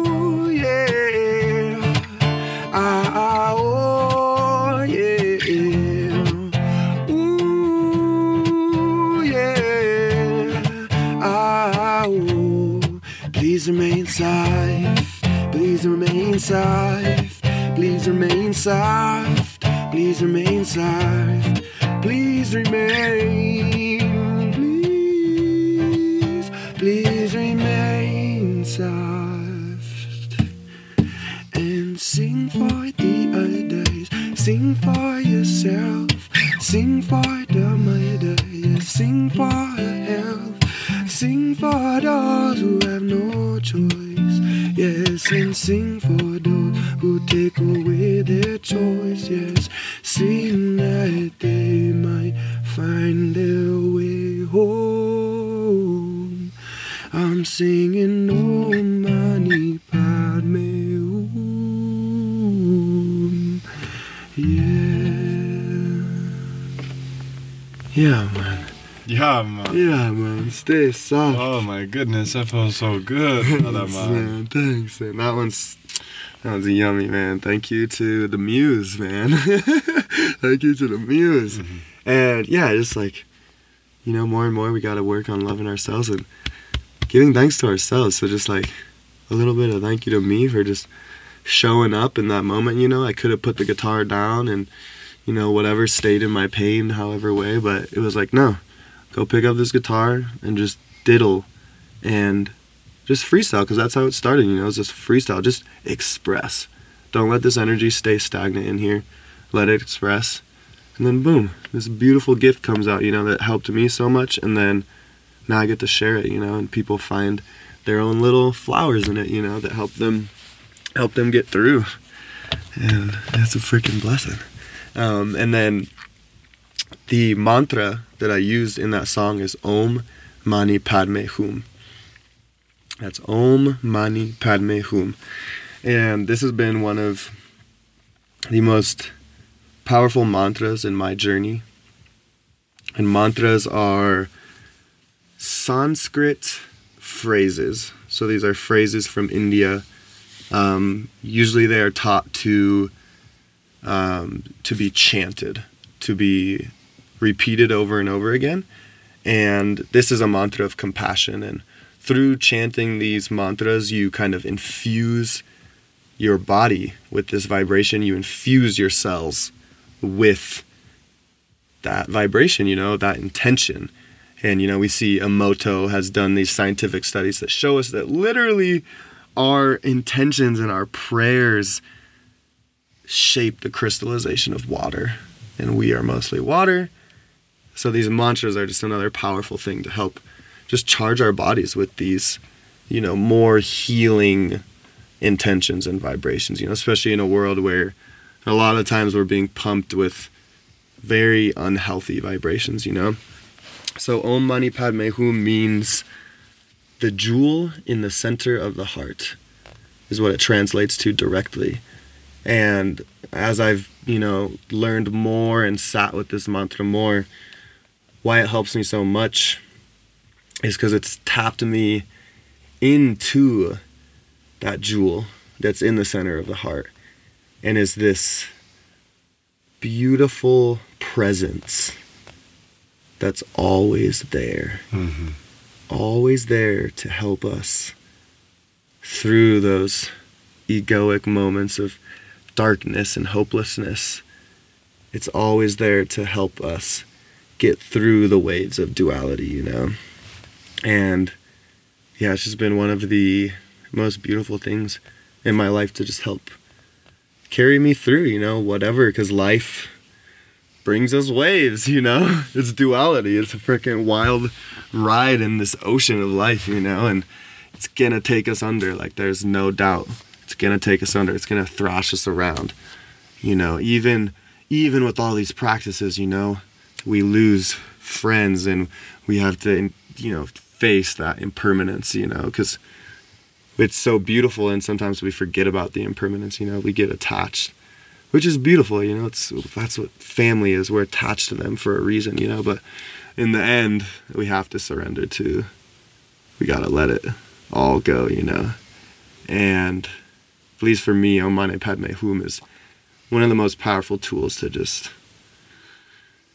help me stay a little softer, a little lighter, through all of that and not lose my joy of life. Because I think so many people lose their joy, you know, and then that's when we see Trumps come around, you know, because they encountered so much trauma without any tools of how to not become that trauma, you know, to not listen to those egoic stories.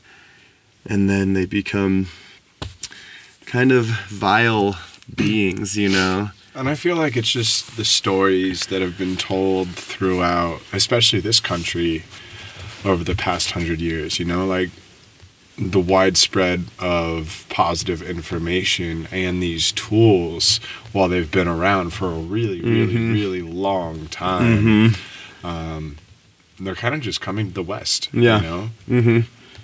And now, in some ways, they're hitting a bit more mainstream. It's taking time, you know? And just like trauma, it takes time to unpack that and release it. You know? Like, these things don't happen overnight, and these things aren't released overnight. No, not at all. Especially the amount of trauma that this collective is dealing with, you know? Hundreds, thousands years of becoming so attached to that egoic story where we literally, you know, the ego builds walls so strong that we forget our connection to source. We forget that we're all source, that we are all one, really, truly. Like, I'm breathing, your air's coming into me, my skin's flaking off, which is going into the ground, which is turning into a vegetable, which you're then eating. And it's like, literally. Man, the smallest unit of all, like, of everything is subatomic particles. And, you know, like, the same subatomic particle can be seen in one part of the world and, like, the complete opposite side of the world. Well, the exact same. So, like, they're able to travel really fucking quickly. And yeah, dude, if you just break down the smallest unit of what we are just all the same. Dog. As everything. It's freaking wild. And it's so potent and it's so simple at the same time, you know. But then the ego comes in and we get attached to we need to eat and we need to survive. The reptilian brain comes in and we forget. And then, you know, at some point in this human history, you know, there's this where we forget so much where someone killed someone. You know, someone forgot so much that they valued their own survival for this story that's going to end anyways. They chose, for a little bit more of their own experience, they chose to kill someone else. Or they were hurt by that person or whatever. And then, you know, snowball, you know, and then massive freaking wars, which are all stories, you know?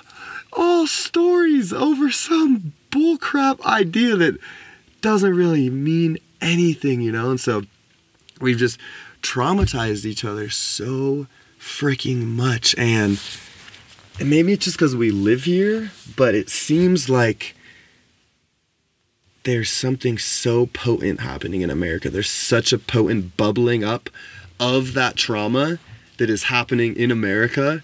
And like, there's no escaping it anymore, you know? And like, once again, it's all coming up. And that's like one reason I'm grateful for Trump in a certain way. And like why in that song I say, sing for those who have no voice, because we have to sing for the people who are suffering. But we also, it's so hard, but as bringers of peace, light workers, whatever you want to call it, we have to stand strong and keep loving the abusers too, because we know that they're abusers, most of them because they were abused at some point, you know. And Trump is, I really think he's an example of, I believe it's a Lakota word called heyoka, which is kind of like the dark clown. And what the heyoka does is it teaches you through backwardsness, if that makes sense. It teaches you by putting your darkness, manifesting it outside and putting it right in your face, you know? And I think that's what Trump really is, you know? Like, we did this whole 60s thing and it was beautiful, hippies and like civil rights and everything, but also we swept a lot under the rug. And, you know, even with the end of slavery, we quote unquote ended it, but then we just made the private industrial prison system and just kept sweeping black people into that, you know? So it was kind of legal slavery, you know? Oh, they did something wrong. We're just gonna fucking make them slaves again, you know? And then civil rights movement, but like, we still didn't face it enough, you know? There was still, again, the spiraling. So right now we're at this pivotal point where, again, we're kind of seeing history repeating itself. We're seeing super heightened racist and racial tensions and all of this stuff with the wounded masculine. Trump, the epitome of wounded masculine, has made it to the very top leadership position, you know? And it's good in a sense, because we gotta see this shit and people gotta see that it ain't healthy. Yeah, I feel like it wouldn't be present if it wouldn't be present if it wasn't necessary for us to look at and unpack. And yeah, man, it makes me fucking uncomfortable. Yeah. You know? Yeah. And I feel that there's going to be a lot more civil unrest, and things will probably get worse before they get better. Yeah. And I still feel like they're getting better in their own way. I do too. I really do too. There's so much more peace on this earth because everyone wants peace, you know? Everyone does. So like slowly. I feel like we're far more similar with everyone than we are different. It's just the differences right now are the things that are the loudest. Yeah, exactly. And it's kind of funny too that a lot of the times the things we have the biggest differences over are so petty and superficial. Like really, there's people out there hating other people because of the freaking 1/8-inch thick, you know, pigmented layer of skin on them, you know? Just so superficial. But they can be so powerful and we can hold on to them. And it's, in the end, it's just the fear of difference, you know? Fear of something that you don't understand. And then a lot of it too, I think, is just projecting your own discomfort onto someone else. Instead of facing it yourself, a lot of people are projecting it onto others. And I mean, I'm a little biased because I'm definitely a little bit more anti-Trump, and just like an observation I have is like a lot of the Trump supporters you see are middle America, very, very unhealthy, very obese, no spiritual connection. They might be God-fearing people, you know, or church-going or whatever. But it's not, there's no, you know, actual love in those, really, you know. It's just, I basically just don't want to go to hell. That's why I'm doing it, you know. And then I can just do whatever the fuck I want and I'll come to church and I'll be forgiven, you know. And a lot of these people are racist, you know. And it's, I think, at least in this moment, it's like instead of realizing like, oh, they're not actually causing my problems in my life. Like, they're not actually taking my jobs. Maybe it's just because I don't actually want to work those jobs, you know, or whatever it is, you know. It's like, yeah, instead of like owning my own shit, I'm just going to put it on these people, you know. And then it gets to the point where it's like, if I kill them all, you know, just kill my problems, erase my problems, it'll be all good. It's like, nah, bro, like if you wipe out all these black people, like you're still going to be obese, addicted to alcohol or whatever. And then you're also going to have this guilt of you fucking killed someone, you know? So we'll see, man. It's going to be, these next few years are going to be wild. Dude, this whole decade, man. This whole decade is going to be. 2020 has been just the very start. Yeah, year one man. of this decade. Yeah. And really, it just, I don't know, man. Trump feels like someone that isn't very good at actually taking ownership of his own shit. Of his own life. Yeah. Exactly. And it seems like he attracts a lot of the same people Yep. that are just uncomfortable with taking ownership for their own actions Yep. and like what's going on in their life. And I feel like we can show up Yeah. as beings that are showing that there's another way to be. Yeah. You know? Yeah. And I don't want to like diss Trump or diss Trump supporters and followers. I have a lot of people in my life that really support Trump and love Trump. Yeah.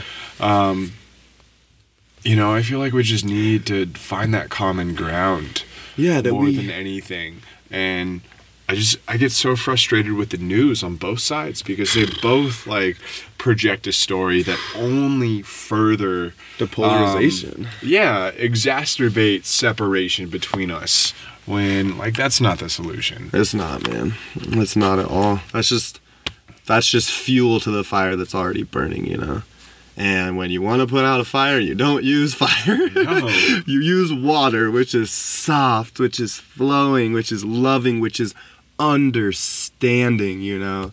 And God, I hope someone gets the chance to have a real, authentic connection with Trump, and he gets an opportunity to like be real about what he grew up with. And I hope he transforms in his life. I really do. And it'd be cool if it happens when he's in the presidency. That'd be amazing. Yeah. Let's go. Let's call it in. Ayahuasca shaman and Trump meet up. And like honestly, a lot of politicians, man. Dude. You know, Trump is kind of just the face of what a lot of us are putting this problem on, but it's not all just Trump. These things were present before Trump. Yeah. And they're going to be present after Trump. Yep. You know. Yeah. It's the wounded masculine, man. It's the wounded aspect of this consciousness that, you know, is all about structure, is all about, you know, money, is a very, I think, masculine, or has been taken over by this wounded masculine. Money, power, you know, just the erection, just freaking like pump, like power, hard, just like raw. It's like gotten out of control, you know. And these things aren't the source, you know. They're simply symptoms of Exactly. the actual underlying problem. Exactly, man. And I'm not going to speak as if I know the source, because at this moment in time I don't know the solution either. Yeah. And I'm willing to say that like I just don't fucking know. Yeah. But I know that like society's fucked up. There's a lot of like fucked up people out there that like are mentally sick and hurting. Yeah. And I've been one of those people, and in some moments like I still am one of those people, and I'm healing, and we're all healing. Yeah. And yeah, man, I definitely don't know more than I know, and I'm willing to honor that I'm here to learn and figure it out. Yes, man. And yeah, just try to find some answers, or find just more tools to feel healthy. Because I think that's what it is we've gotten to this point where everyone feels unhealthy, and like you eventually hit that point where you're sick of it, you know. Because like it feels so good sometimes being unhealthy, until you just hit this point where you're just like, fuck this, man. This is so unsustainable. That's what we're seeing with this whole thing, you know. We're freaking so addicted in so many ways to things that are unhealthy, and that's where I really don't know. Is like what is like what's coming up right now for me is like just remembering that we're animals first, you know, like so many of us, and this is something that really struck with me when I was studying environmental science, is that like humans have separated themselves from nature. And what feels really good, and this is just my own experience in connecting with a lot of people, is like when you go back out in nature, like holy fuck, dude, that is medicine. Yeah. So like getting back to the roots of nature, and like drinking clean water and having clean air and like good food, and you know, like figuring out ways that you can be within community and kind of like simulate tribal experiences, because that's what we came from. And like getting your fucking feet, like your bare feet, grounded in the earth, and like taking deep breaths and moving your body, and like getting sunshine, like all these things that nourish the animal makes you feel so much healthier. Yeah. And if we can all just like step back into that space of nourishing the animal and honoring that we're animals first, and not trying to separate ourselves from the animals, because it's who we fucking are.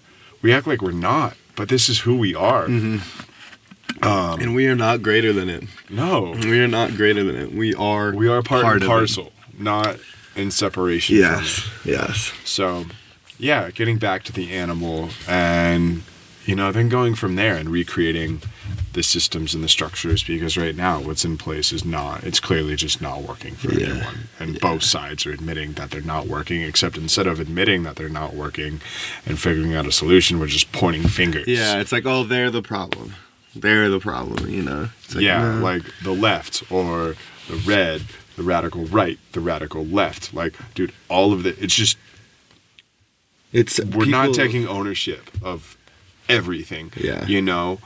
Like, any sort of suffering or injustice, even if it goes beyond this country, is injustice here too. Yeah. Because if we break down the subatomic particles, they're all in the same fucking place. Dude, like, anything that is hurting someone else is in a way hurting you. Yeah. You know, like, what's good for the individual is not always good for the collective, yet what is good for the collective cannot harm the individual. Yeah. And like, truly seeing that when that knife or whatever it is, that projection, the mean thing you say, whatever, when that goes into someone else, you're just stabbing yourself. Literally just stabbing ourselves. And like, I love what you said about this animal thing, man, because there's some stories that say where the original sin was in that process, that was birthed in that process of the oneness wanting to have this experience of being something else. And so it's separated, and in that separation, there's this forgetting, you know? And then once you forget and you're scared, you search for comfort.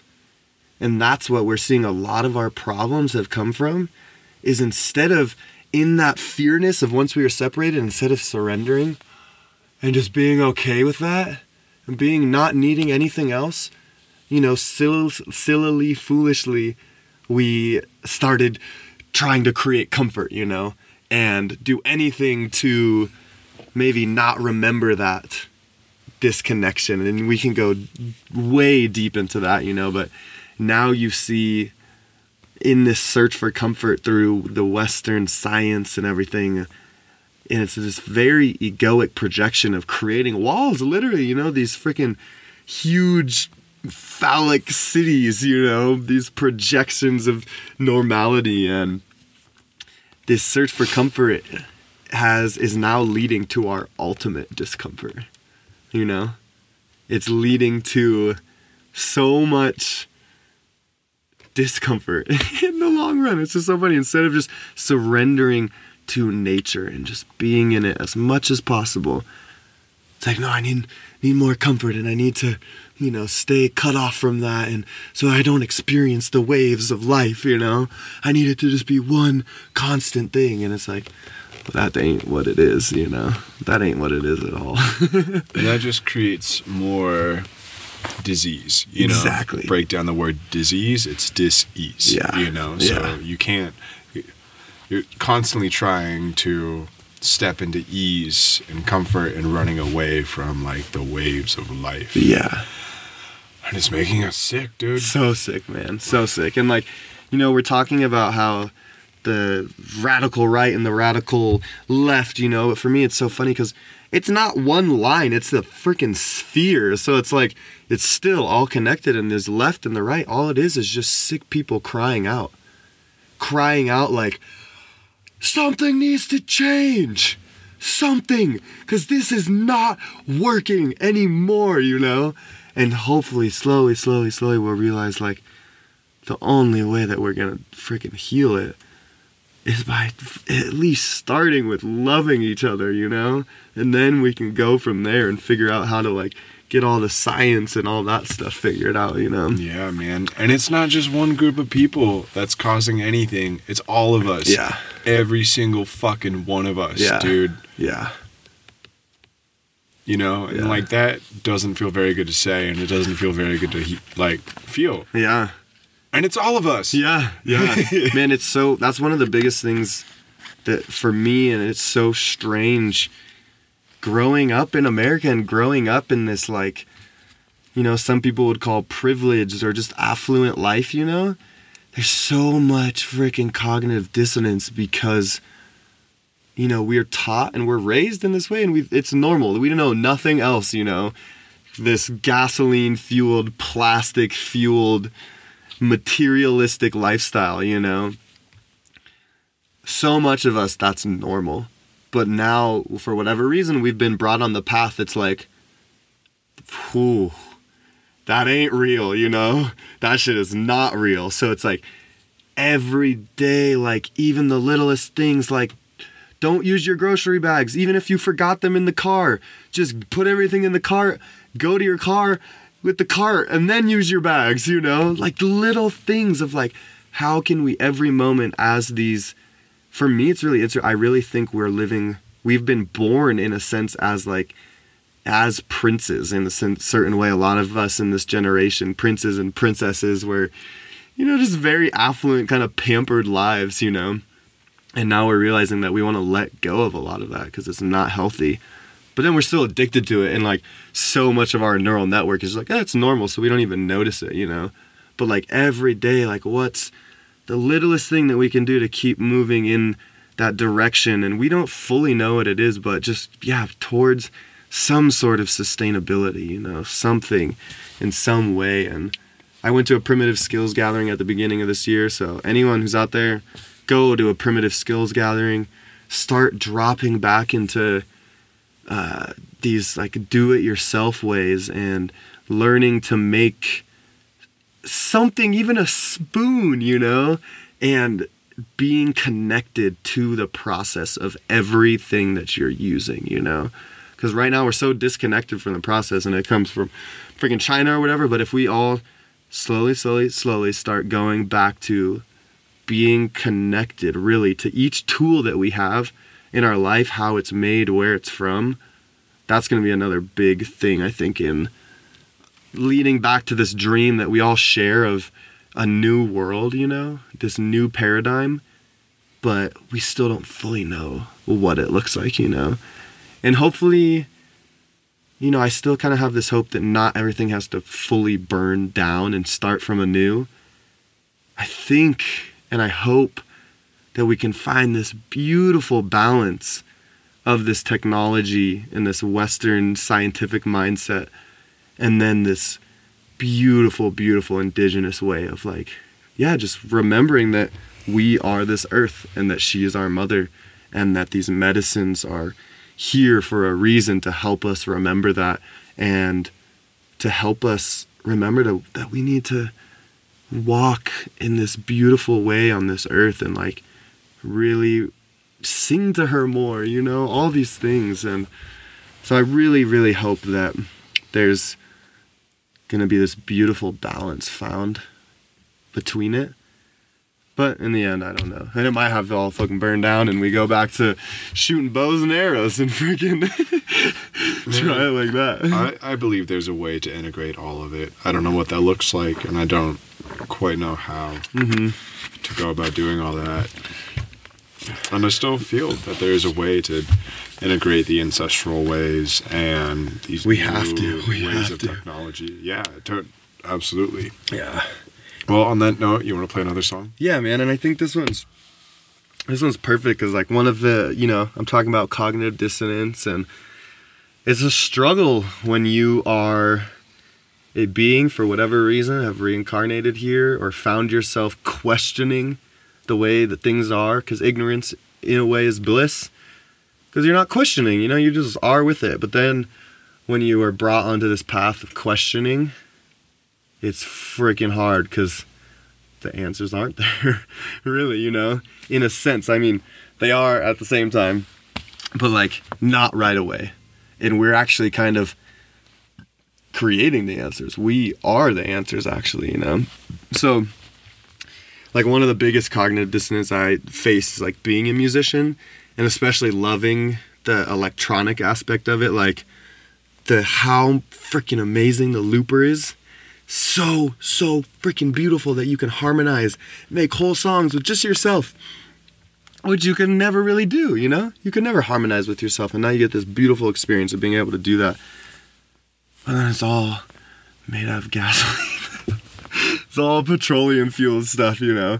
So, like, I always personally try and do as much as I can to get used stuff, but, like, I don't know, it's just interesting, and I have, like, some slight dreams of, you know, maybe inspiring or maybe creating some company that makes electronic music stuff out of fully recycled stuff, you know, because there's this wild thing that, okay, we know that extraction is no longer the answer. We need to stop extracting shit from the earth. We've done it too much. But like at the same time, we've already extracted a lot of stuff. And a lot of it's just sitting around now in landfills and stuff. So it's like, how much beauty could we still create if we stopped extracting stuff and just dove into those landfills and used what's already out? But that's just a little idea. So this song is a perfect song for, just when we're encountering cognitive dissonance. And it's called Sit Like Buddha When You Can. And again, it kind of has some of the stay soft in there. Like, don't be mad at yourself if you go a week and you don't meditate every day twice for 20 minutes. Again, just love yourself.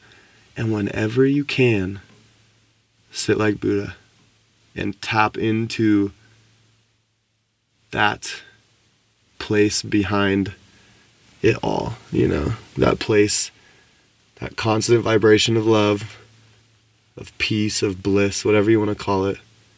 Tap into that, because like the more that you do that, I personally think the more beautiful of a life that you're gonna lead and experience. You're gonna experience life more full of beauty. And it gives you this chance to just slow down, especially in this Western world. Freaking go, go, go, go, go, go. You know, don't stop. And it's like, no, we're bringing in more of that message of slow the fuck down, chill, breathe, sit, enjoy it. Don't ask for anything else. We don't need anything else. Just be with it. So, sit like Buddha when you can. And it's actually funny too, because when I sing it, sometimes it almost sounds like sit like Buddha when you can't, which also works too, because it's like sometimes you're just in those moments of life where you feel like you can't. You just can't anymore, you know? It's a great time to sit like Buddha. Yeah, for sure, brother. A great time. Okay, man. So yeah, this is one of the more recent ones. Written, kind of started sitting down at the creek in Sedona and around the time of fall and just watching the leaves fall. And yeah, you'll hear the rest of the story in the song.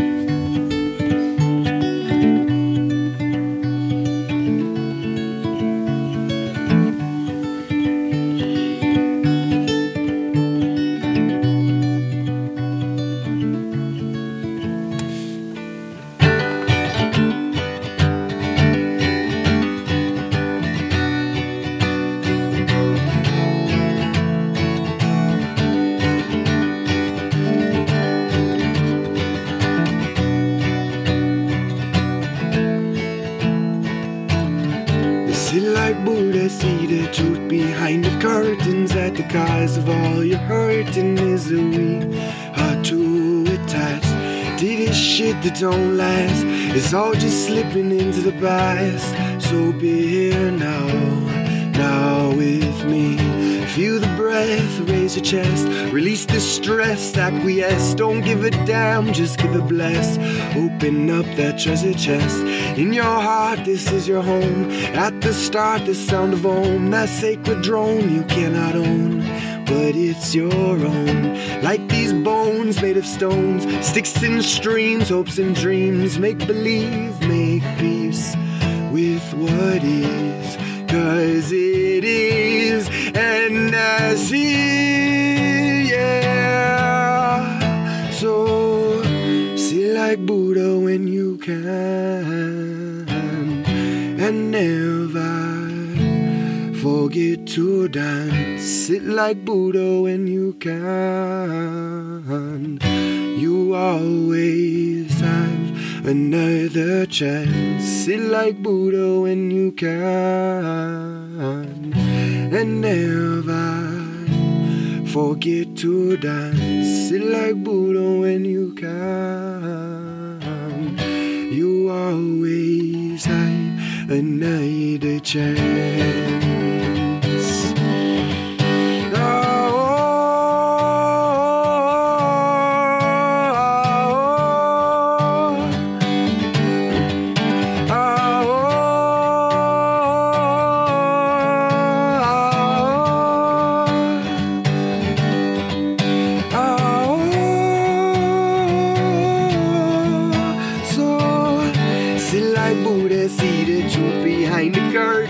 Nothing is for certain except the peace behind it all. Hear the echoes in the halls, singing out the song of joy. That love is all we are, this is all we have. We are one, the sum of none, birthed from fires of the suns. We are writing vibrations, we are writing our stories on paper. Made of skin, the ink is bleeding from deep within. Inside me lies something that you cannot touch, you cannot rush. I feel the rush of it all, ruminating on the rhythms of the fall. How beautiful the dance of the leaf as it lets go. All it knows, all it knows, all it knows, all it knows, yeah. So sit like Buddha, see the truth behind the curtains. That the cause of all your hurting is that we are too attached to this shit that don't last. It's all just slipping into the past. So be here now, now with me. Be here now, now with me. Be here now, now with me. Be here now with me.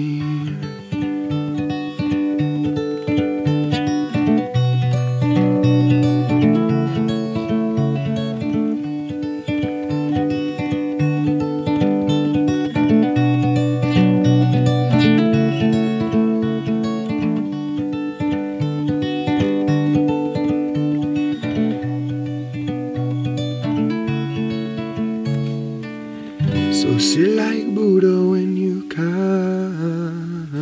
and never forget to dance. Sit like Buddha when you can. You always have another chance. Sit like Buddha when you can, and never forget to dance. Sit like Buddha when you can. You always have another chance.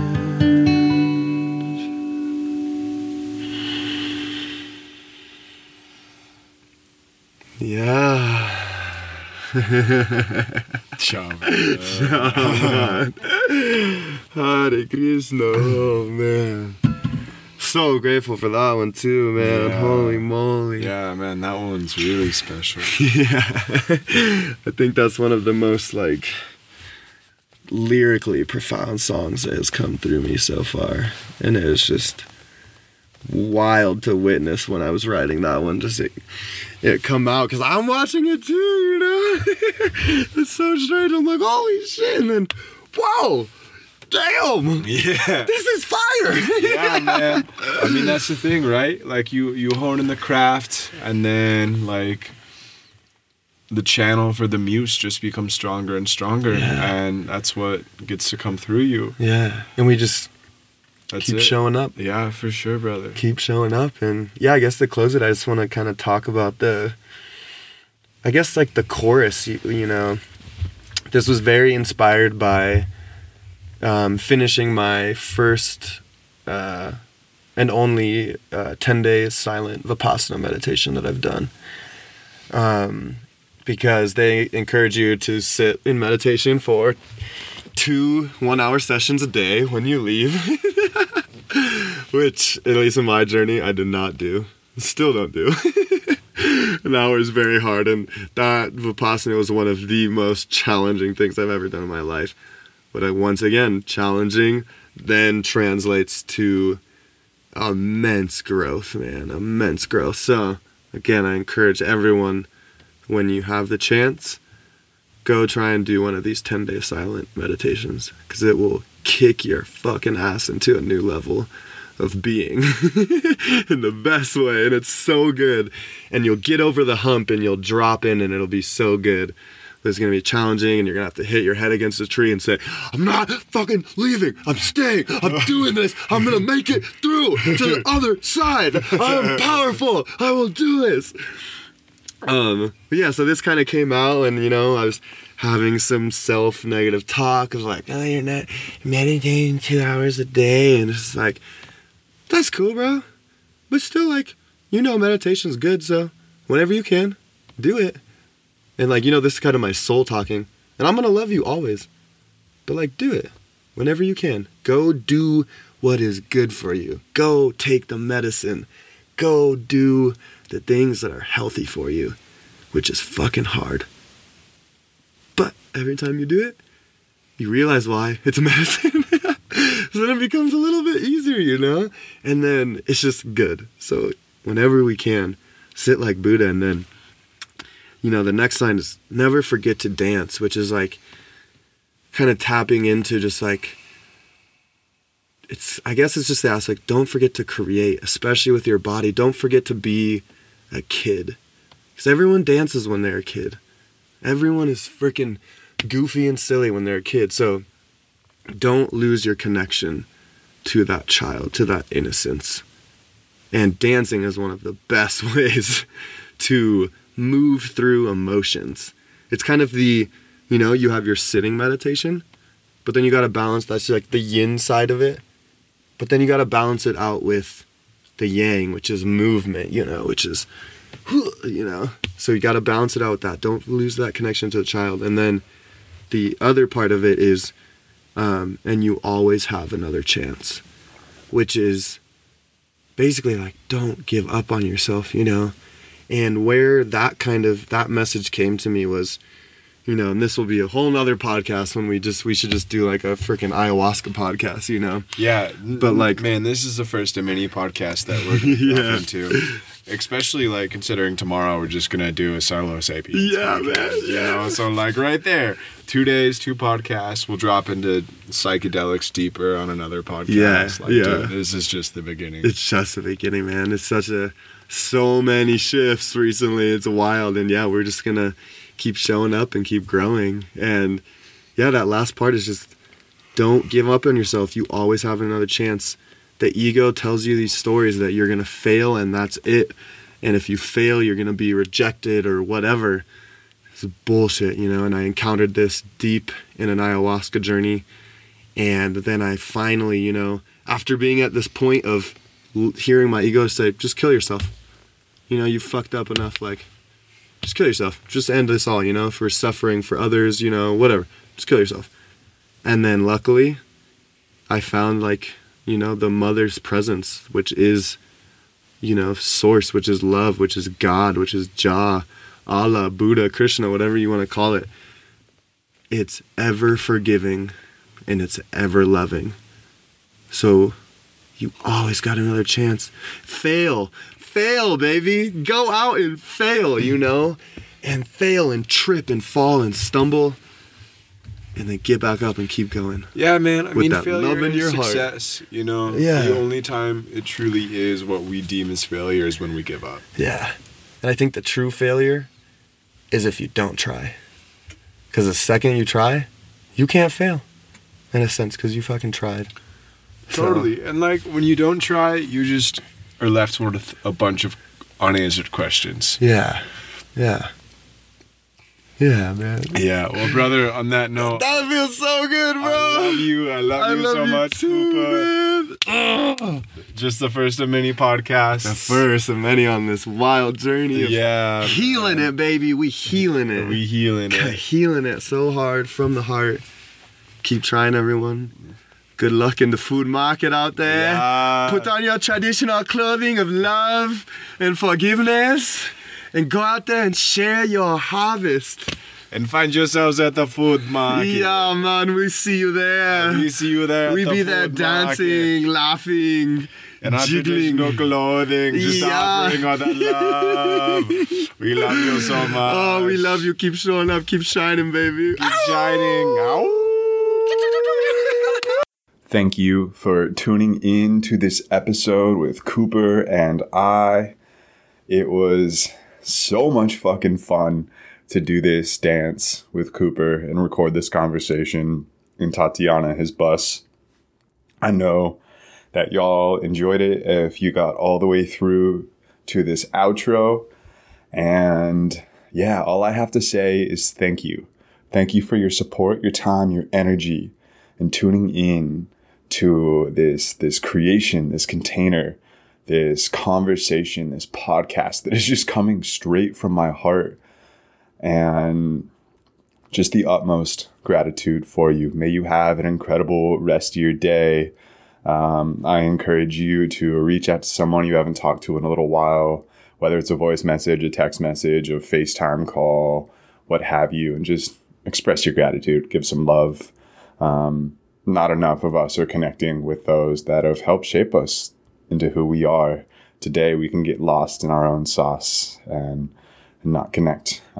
Definitely speaking from personal experience and connecting with some of my friends, I know that they do the same. And it's really easy nowadays. So yeah, go reach out to someone you love that you haven't talked to in a while. And we will see you next week. Much love, everybody.